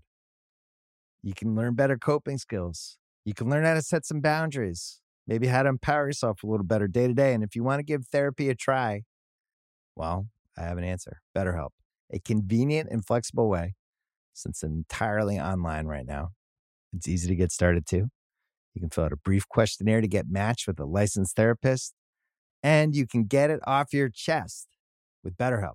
Visit BetterHelp.com/Bill Simmons today to get 10% off your first month. That is BetterHelp, HELP.com/Bill Simmons. This episode is brought to you by Lincoln and the all-new 2024 Nautilus Hybrid, featuring customizable 48-inch panoramic display, available Revel audio system, and available perfect position front seats with active motion massage. Oh my God. The world isn't wide enough. Visit Lincoln.com to learn more. Some models, trims, and features may not be available or may be subject to change. Check with your local retailer for current information. Lincoln and Nautilus are trademarks of Ford or its affiliates. All right, come back. House, you're up. First pick, 6th round. I think it's fair at this point, just to pick on some lower level dudes. I mean, I just did Joe Harris. Is Daniel Theis still in the league? Yeah, he is. Who's he play for? Yeah, Houston. Theis. Yeah, Daniel well, it's the Theis. same difference. Theis. I'm not gonna. I come from the Bill The Simmons war on school. Theis? Yeah, that's right. I come from the Bill Simmons school of name mispronunciation. It's fair. 3 years, $28 million. I don't know what he does for Houston. I don't know what he would do for he's. I guess he's a 9th or 10th rotation guy on a decent team. And not really. He was on my has team. I don't know if that's true, but go ahead. $9 million a year. Now that's not killing your cap, but it's money that could go to a role player that you can actually spend some minutes on. That's my guy. This is where now the glory days of what I did for a living, especially when my fingers worked, when the GMs were so bad in the mid 2000s, early 2000s, mid 2000s, just half the guys were just terrible at their jobs. And it was great. There was so much comedy year after year. Now it seems like people are better at their jobs, you'd think, for the most part. And yet over and over again, they just paying big guys who aren't much different than guys you can get for the minimum to pay a big guy $10 million when you could just get Enes Kanter for $1 million. Enes Freedom. Sorry. Enes Freedom. Third try in his name. But just to get a minimum guy who's basically going to give you the same production as this other guy you're going to pay $10 million. I just don't fundamentally understand it. Sorry, Wes. No, it's all good. And like you said, the deals cap out at 4 years. So it's like, you can't really, really, really, really screw this up, Jerome James style anymore. Yeah. Well, I am just so excited. 2 great picks left on the board, at least that in my tier 1. And, man, Porzingis is just sitting there staring at me. And yet, yeah, I'm going to take him. All right. Porzingis, even though he looked good last night, he had 34 last night. Porzingis is 3 years, $101.5 million left. You have no idea if he's going to play 4 weeks in a row. You have no idea really what he is in a playoff series because we haven't seen it that much, or he'll usually get hurt. I don't trust his lower body. If I were them, I would be trying to trade him like this week, next week, because he actually looks pretty healthy right now, and he might have some trade value, and you would have a chance to get off this contract because that contract gets worse as it goes. Wow, any Porzingis thoughts? Yeah, again, he's one of these guys. He gets paid to be, if he's not all-star, he should be on the fringes, right? Like, he should be knocking on the door of making all-star teams and being integral part of why your team wins if he's getting paid $30+ million a year. And that's just straight up not the case. You can't point to one elite thing that he does positionally besides floor space. He's still a bad rebounder. How many years into his career? His rim protection waxes and wanes. And obviously we know he's not a one-on-one threat. So it's tough. At that number, with that many years left, plus the injury history, this is a good pick by Team Simmons for sure. House, $36 million player option for Porzingis in the 2023-24 season. I'm going to say he picks that up. Probably getting picked up. Might be in Philly. All right, Waz, you have 2 picks. Oh, this is great. I'm very I'm very happy about my next 2 picks. First up is Luke Kennard. Again, he's played much better, obviously, than what he did in the playoffs when he was just straight up getting coaches DMPs. And I think that's sort of clouded what people think about the deal. But like, again, as soon as they traded for him, they gave him a $64 million extension, which everybody was just like, why? Why is Luke Kennard getting $60 million to be a role player bench guy? He's got 2 more guaranteed years left on his deal at $14 and $15 million. He's lucky that the Clippers are in desperate need of what he does on the wing, so he plays. Luke Kennard, just a bad deal. And wait, hold on. Before you finish that, he's So his second year, it was a 4-year, $56 million deal, but there's all these like easy to accomplish performance stuff. So it's basically 3 for 47 left for him. We'll call it. Right. Okay. The last year is not guaranteed, to be fair to the Clippers, which, wow, yeah, congratulations. You got a non-guaranteed for the right to pay Luke Kennard $50 million. So, yeah, Luke Kennard off the board. My next pick, look, man, this is when it comes, like, not many NBA players I'm confounded by, like, why and what's the point of this guy, and why is he always on a team, and why is he always getting deals? To keep the white American ball player slander going, Bill Simmons, TJ McConnell. I mean, like, wow, how is this not a minimum dude? Like, I don't somebody has to explain to me what TJ McConnell does for teams. He can't shoot. He can't dribble past people. He's not a free throw guy. He's a decent defender, but he's short as hell. And like, I don't understand the McConnell thing. He's White-ish Smith to me, which God bless both of them. They deserve to be in the NBA, but like 7.5 this year, $8 million the next 2 years, and then a $5 million guarantee after that. For what? I don't understand what TJ McConnell does for a team that you can't just find off the scrap heap on any given year. He plays in the right market, that's for sure. TJ McConnell, well, you're off the board. If they pick up his extension in 24-25, it would be a 4-year, $33.6 million contract. If they don't pick it up, they still have to pay him out $5 million. So there you go. That felt like a Wizardsy kind of a signing house. I'm thrilled that they didn't do it. I like that Woz goes into each set of picks with a plan. Like that was just his white point guard slander thing. I am just over the moon that this guy's still available because I almost took him last round. By the way, I want to say something to our white listeners out there. If we start counting the half-white homies in the league, there's way more white American players than probably ever before, than probably since the 80s. Like, people don't realize it, but there's so many biracial homies in the NBA. And if we start, I remember when Skip Bayless was like, why can't I claim Blake Griffin? He's from Oklahoma like me. I know his mother. She's a white woman. He's a white American player.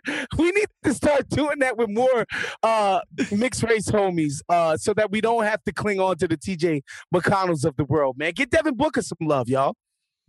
I have nothing to add, House. I'm going to move to my pick. I'm so excited this next guy's available. I didn't really understand when they traded Gary Trent for him. And then I really didn't understand when they gave him a 5-year, $90 million extension. Norm Powell. He's on my board. Yes, yeah. he's on my board. I like Norm Powell. Good guy to have on the team. Good heat check guy. Fun guy. We know he can play in a playoff series, not be afraid. But I'm positive I don't want to pay him $90 million for 5 years. So he is my next pick. He's a 6'3" small forward.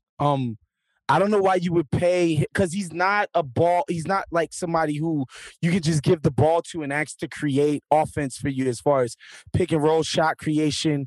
He's not good at guarding like point guards and he's a small forward who's 6'3" and all that entails. I like him. I like his fearlessness, like you said, but for probably half the bread. House, you're not going to believe this, but they paired a 6'3" small forward with 2 undersized guards who can't really guard anyone, and now they're bad at defense. I personally didn't see that coming. I thought it was going to work. I thought maybe it was a Jedi mind trick thing, but it turns out it hasn't worked. No. Speaking of hasn't worked, is my pick? Yeah, you have 2 picks. Yes, this is wonderful. I don't know how this guy fell to me. It really feels like a blessing. I thank both of you. Another franchise pickle guy, Pascal Siakam. Welcome to my talking board. About a dude that's been in trade rumors for 2 years. Basically, after he signed the extension, it turns out he's speaking of sour pickles. He might be a sourpuss dick. Like there's a constant undercurrent of Pascal Siakam. Maybe not getting along, maybe not being on the program. Got suspended. Yeah, well, the part and here's the thing I want out of my guy that's making $35 million a year, making, the max money off the extension. Got to play the games. Pascal Siakam keeps missing games, keeps playing incomplete seasons, whole variety of different kind of ailments and injuries. And it feels like, they're definitely not going to get value for him commensurate with what they're paying right now. But he's still one of the most eligible trade chips out there, I think. Am I wrong about that, BS? 3 years, $106.3 million, including this year. It's tough. I mean, you could argue that would have been like Daryl wouldn't have taken that for Ben Simmons a few months ago. Now I don't know if it was Ben Simmons and Siakam as the principals. Maybe I think that contract is appalling, especially like the one time we've really had to see him tested as a borderline franchise guy was in that Celtics Raptor series when he was just awful. Like he was like the most important thing going on for the Celtics was how bad Siakam was in his post-ups. So Woz, how do you feel about Siakam quickly?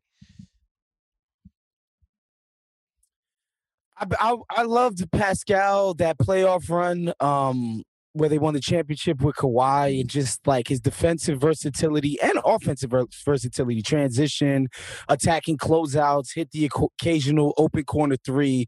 But like that shit don't scale, right? Like when it becomes like he's the guy that has to be the hub of your offense, he's being paid money that's commensurate with that. And he's not on the floor, and he hasn't shown an ability to do that. And the jumper hasn't improved. It's just, I like what he's developed into. Nobody could have foreseen that he would be this good when the Raptors brought him in. But yeah, he's overpaid at this point. All right. So here are our teams so far. Woz has Bertans, Ben Simmons, Klay Thompson, Jimmy Butler, Clint Capella, Luke Kennard, and TJ McConnell. I have Michael Porter, Russell Westbrook, Tobias Harris, Taylor Horton Tucker, my favorite pick of the draft, Jonathan Isaac, Kristaps Porzingis, and Norm Powell. House has John Wall, De'Aaron Fox, Markelle Fultz, Kevin Love. The other Harris, Joe Harris, Daniel Tice, Pascal Siakam. And now you have the first pick of the 8th round, House. 3 more rounds to go. I am staring my man D'Angelo Russell right in the face. He's looking back at me with his $30 million plus contract. Is he the third best player on Minnesota or the 4th best player on Minnesota? So I think the Minnesota fans are gonna kill us because like he's his on or off court he's been all right. Have been kind of been incredible this season. Look, it's going to take a lot more than 2 weeks of good basketball from D'Angelo Russell for me to be convinced that he's now, this lead ball handler, lead dog, quality offense generating type of guy. But this year, the raw numbers suggest that he is. But again, I ain't buying it. Y'all could buy it if y'all want. Well, Minnesota didn't sign him to the 4-year, $30 million deal. That was Brooklyn. And, he is a scorer for sure. No doubt that he has the ability to score at an NBA level. But up to this point, and in the past 2 weeks that we're talking about, what are the impactful minutes that he's delivered for the $30 million a year? That's what goes. That's why he's on my team at this moment. House, you left off the key D'Angelo Russell point, which we talk about all the time when we talk about players. Would it be fun to play with? My answer is a resounding no. He would not be fun to play with. Now, he's been playing well lately, but I just don't see it. I think Minnesota even having a little bit of success this year is more of a product of how weird the West has been and all the guys that are missing. I'm suspicious. With that said, I love Ant-Man. Ant-Man, I'm all in. And Towns has been, I think this is my favorite Towns season so far. I mean, he's been 24-10 and he's actually seemed competitive in some of these games. So, all right, I'm up. There's some great choices left. Some guys I didn't expect to be on the board this late. God, Evan Fournier, it was just so much fun to take him here, but I'm not going to do it. I'm I'm holding off.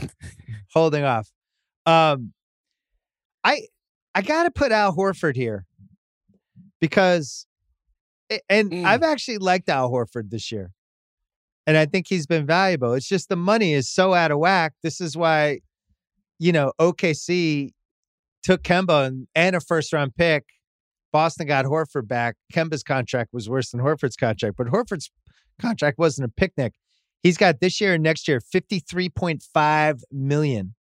They can buy him out for $14.5 next year, which I think honestly would be stupid. I would rather just have him as a $26 million expiring.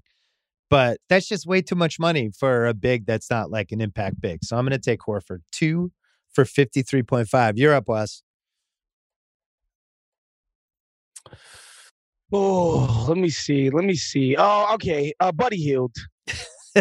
Like this guy, there was a point where he was pretending that it was offensive that the Kings didn't offer him a contract at $100 million for 4 years. I think it ended up around like 80 or 90 something million dollars. 23 this year, 21 the year after, and 19 the year after that. At least you can say it's de-escalating the contract. I know the cap nerds love that. Yeah. But again, this is the guy that you can't even do like a throwaway trade for. Allegedly, he was a starting level quality 2 guard at the time of the deal. And now, like, Sacramento can't pay teams to take this guy off of their hands. 2 years after this one, at $40 million per, he's a sieve on defense, and he's basically just a chucker. Yeah, sorry, Buddy Hield. And also, he's 50 years old because he lied about his age. Yeah, Buddy Hield, get out of here. To be fair, he's $20 million per. 3 years for $61.5 million is left. I still feel like that was a better outcome for the Lakers than getting Westbrook. What was that trade? It was Buddy Hield and. Well, it's better because they still get to keep KCP or Caruso. It was basically Buddy Hield, KCP, yeah, and they got to keep their number 1 pick. I would love to see Buddy Hield on a good team, but I agree with you. His contract deserves to be on this list. To pay $20+ million for a guy who it's unclear what kind of a chemistry guy he is too. Like, is he better than Malik Monk, who's on a minimum deal? Like, is he better? Maybe not. Maybe not. All right, Waz, you have 2 picks left, so use them carefully. You can use one now, and then you have the last pick of the draft. Who do you got? Fournier's right there. I don't want to do that to my Knick friends. It's embarrassing Fournier hasn't been taken yet. We should all be embarrassed. Gordon Hayward. Basically $100 million left on his deal, including this year. Look, Charlotte has been surprisingly good since he's got signed, but Gordon Hayward's production is not on par or on the level of what his salary is. Everybody banged their head against the wall when they saw when they saw the Hornets give him $120 million. We were like, okay, Bartelstein is a freaking wizard. But yeah, this is a bad deal. I'm sorry. Gordon Hayward at $100 million for the next 3 years. No, thank you. Get him out of here. He has this year and the next 2 for $91.5 million.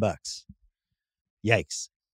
He's looked pretty good, but the problem with him is we haven't seen him play full seasons. And there's always, it's one injury or another, and the Celtics, he couldn't have had worse luck, but I think that's the right spot for him. All right. I'm up. I have 2 picks left, and Fournier can't last any longer. He has to be on my team. I'm so happy he's still here.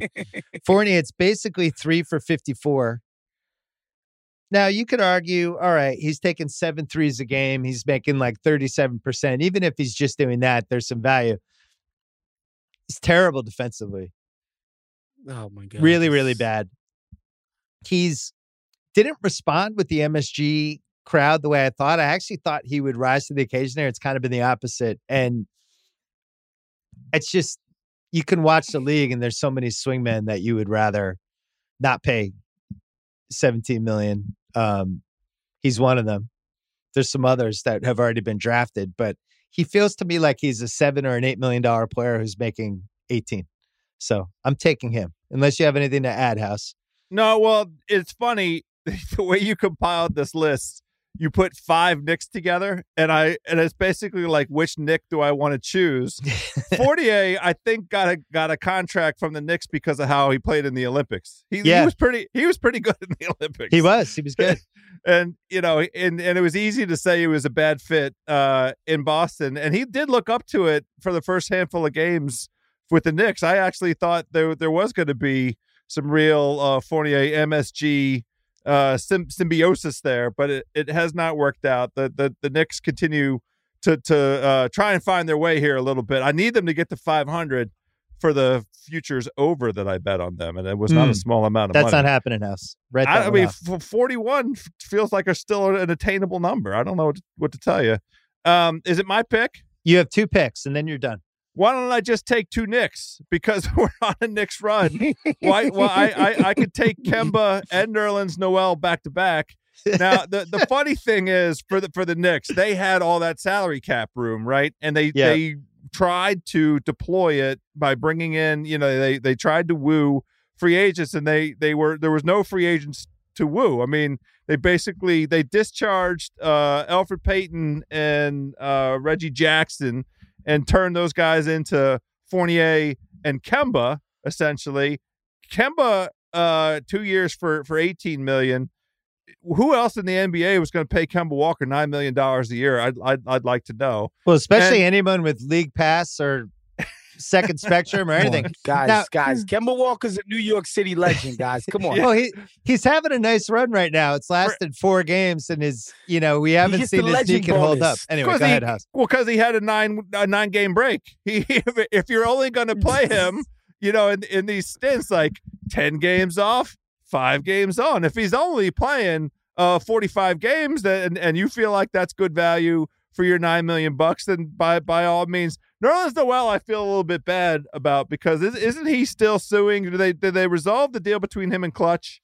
Did they work that out? They've not. But listen, this is the best thing that's happened to him, that he made this list, because that means he actually got overpaid for once instead of dramatically underpaid. I think Nerlens Noel has looked pretty decent this year. Like, he's looked springy in his minutes. I like the way he moves around, and also I can never go against a fellow Haitian American, so I can't do that to Nerlens Noel. I got my biases, y'all. So House, you would rather have Derrick Rose at 2 years for $28 million than Nerlens Noel for 2 for 18. I know what Derrick Rose does. I know what he can do. I think he's a very viable contributor to a playoff team when he's healthy. Okay. Poor Nerlens can't get any minutes, and his specialty is supposed to be defense, and his head coach is a defensive minded head coach. I mean, he gets 1.5 blocks a game in his 23 minutes. He gets 6 rebounds in his 23 minutes, and he gets 1 steal. Like, if he had anything at all, Tibbs is dying to play him, right? I can't wait to make my last pick. It's my favorite pick of the draft. It's an absolute fuck you to House. And I think it's going to be one of the biggest surprises of the draft. I have Spencer Dinwiddie at 3 years for $54 million. After this whole thing about, oh my God, it's like we have Chris Paul. I see a guy who makes 33% of his threes, is a 13-point-a-game guy, 5 assists, 5 rebounds, and unfortunately, if you're the Wizards, seems to think he's the best player on the team. And it's like, last 8 minutes, it's like, I've got this. I'm Spencer Dinwiddie, which is kind of what he's brought to the table for his whole career. It's like this irrational confidence, which I respect. But on the other hand, like, that's the deepest position in the league. And night after night, I don't feel like he's necessarily winning the matchup. He's shooting 39% for the season. And I think he's one of those guys that you're paying somebody $18 million a year who's really like a third guard, but seems to think not only is he a starter, but like might be some all-star buzz for him. I think he's whatever his perception of his own game is so out of whack with what it actually is. I think that's one of the reasons the Wizards have gone in a tailspin. House, your response? Well, the part of the reason the Wizards have gone into a tailspin is because he and Beal can't play together. They can't defend anyone when the two of them are out there. And over the balance of this season, I think we will see a version of those two where it can work. We have not seen it yet. Over the first 15 games I came on this podcast, it was the Wizards were 10-3 on their season, and I was singing his praises for the very reasons that you were just giving him a hard time, which is he has that swagger, he has some alpha dog in him. The problem is he is playing with a kind of uncertainty that is belongs to a player who hasn't played in 2 years and played like high level night out. And so he is right this second. I'm going to be charitable about it. He's inconsistent. He's just a little inconsistent right now. He should be the guy who has the ball at the end of games, wants the ball at the end of games. You know who that guy is? And to his credit, he does see the floor well. I love his hoops IQ, the swagger he showed over the first 15 games. But our end of game guy is Kyle Kuzma.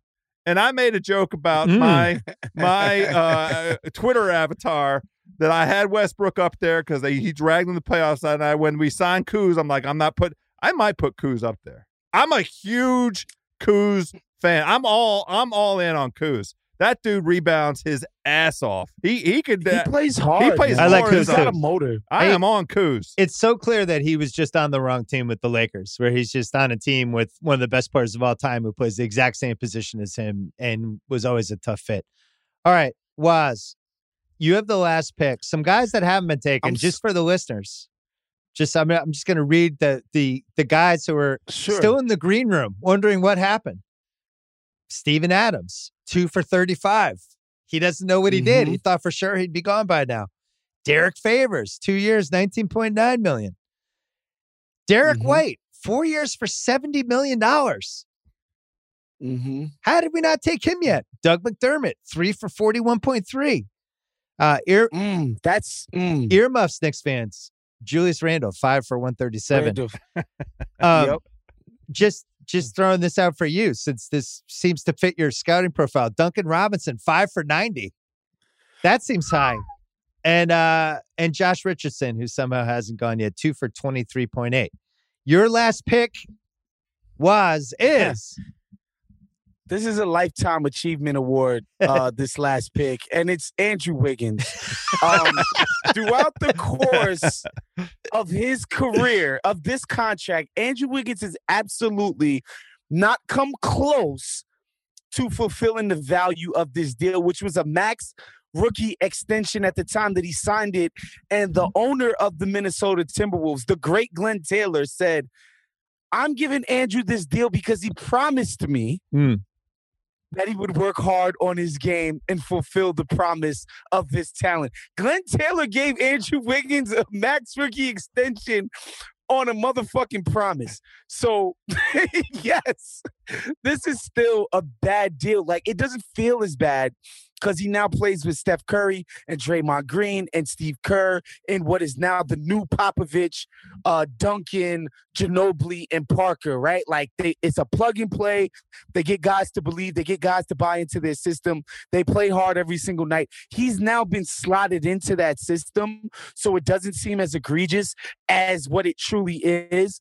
But Andrew Wiggins is going to make $31 million this year and $33 million next year to be the 5th best player on the Golden State Warriors, if that, maybe possibly. This is one of the worst contracts in the league. So Woz has 2 Warriors. All right, our final teams. Woz picking first. Bertans, Simmons, Thompson, Butler, Capella, Kennard, McConnell, Hield, Hayward, Wiggins.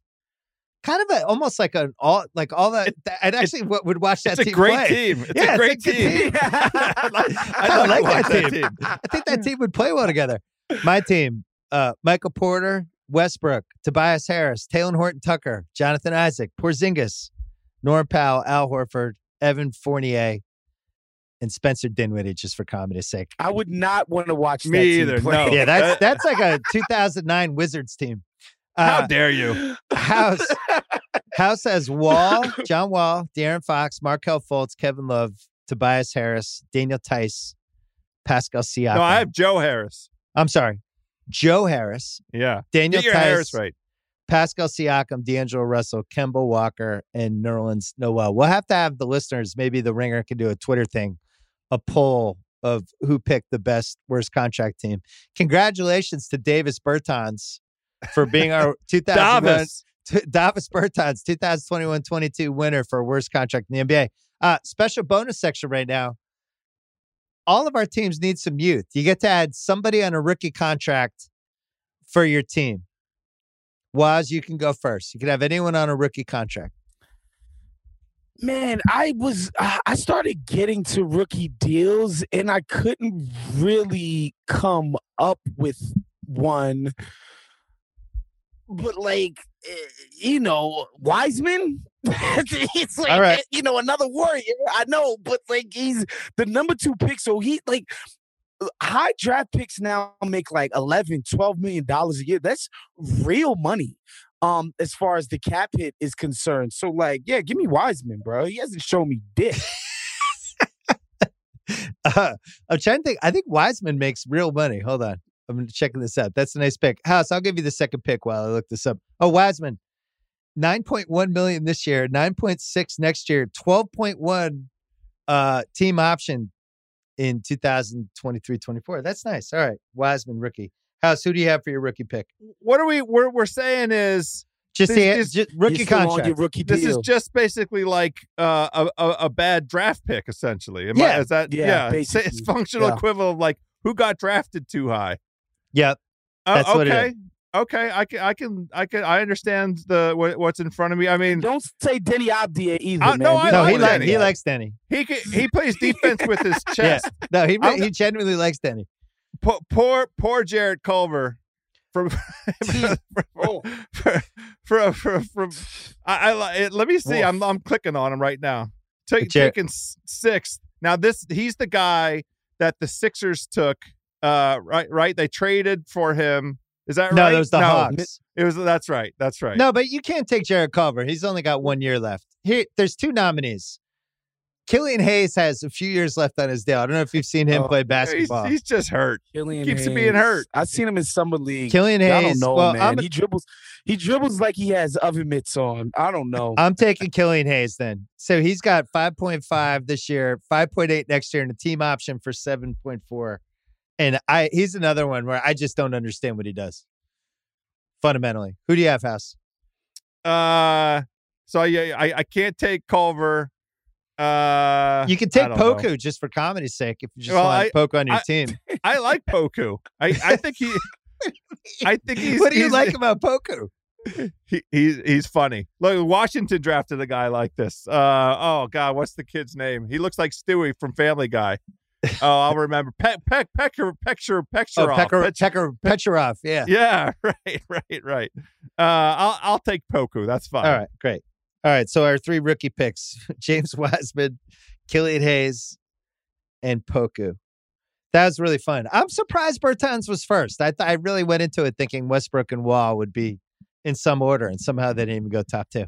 It's just a deal that has been universal. Like everybody has taken their turns panning that pick. And I will say this, Bill, we could call this the worst contract, or we could be, charitable and say agents earning their commission deals. Well, so I was going to ask you about that. About that. Well, we're in this new sensitive era where you say like worst contracts. It sounds harsh. I was thinking maybe regrettable contracts.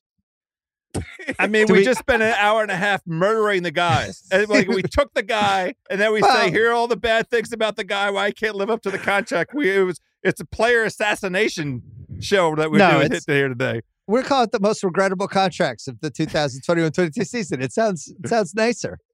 But, okay. Hey, look, I had a good time.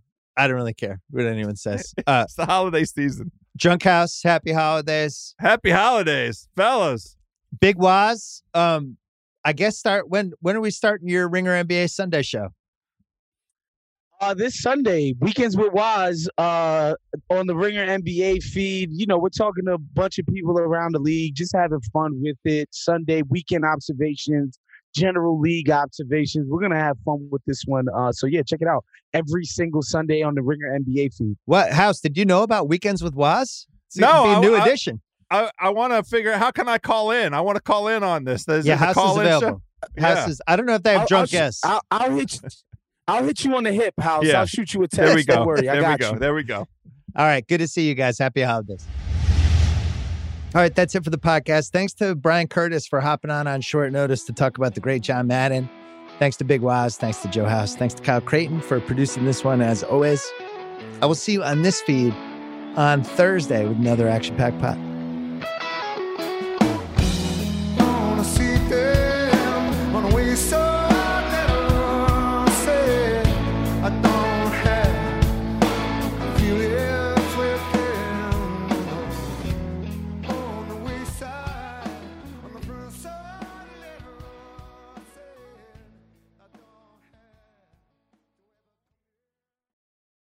This episode is brought to you by Dr. Squatch.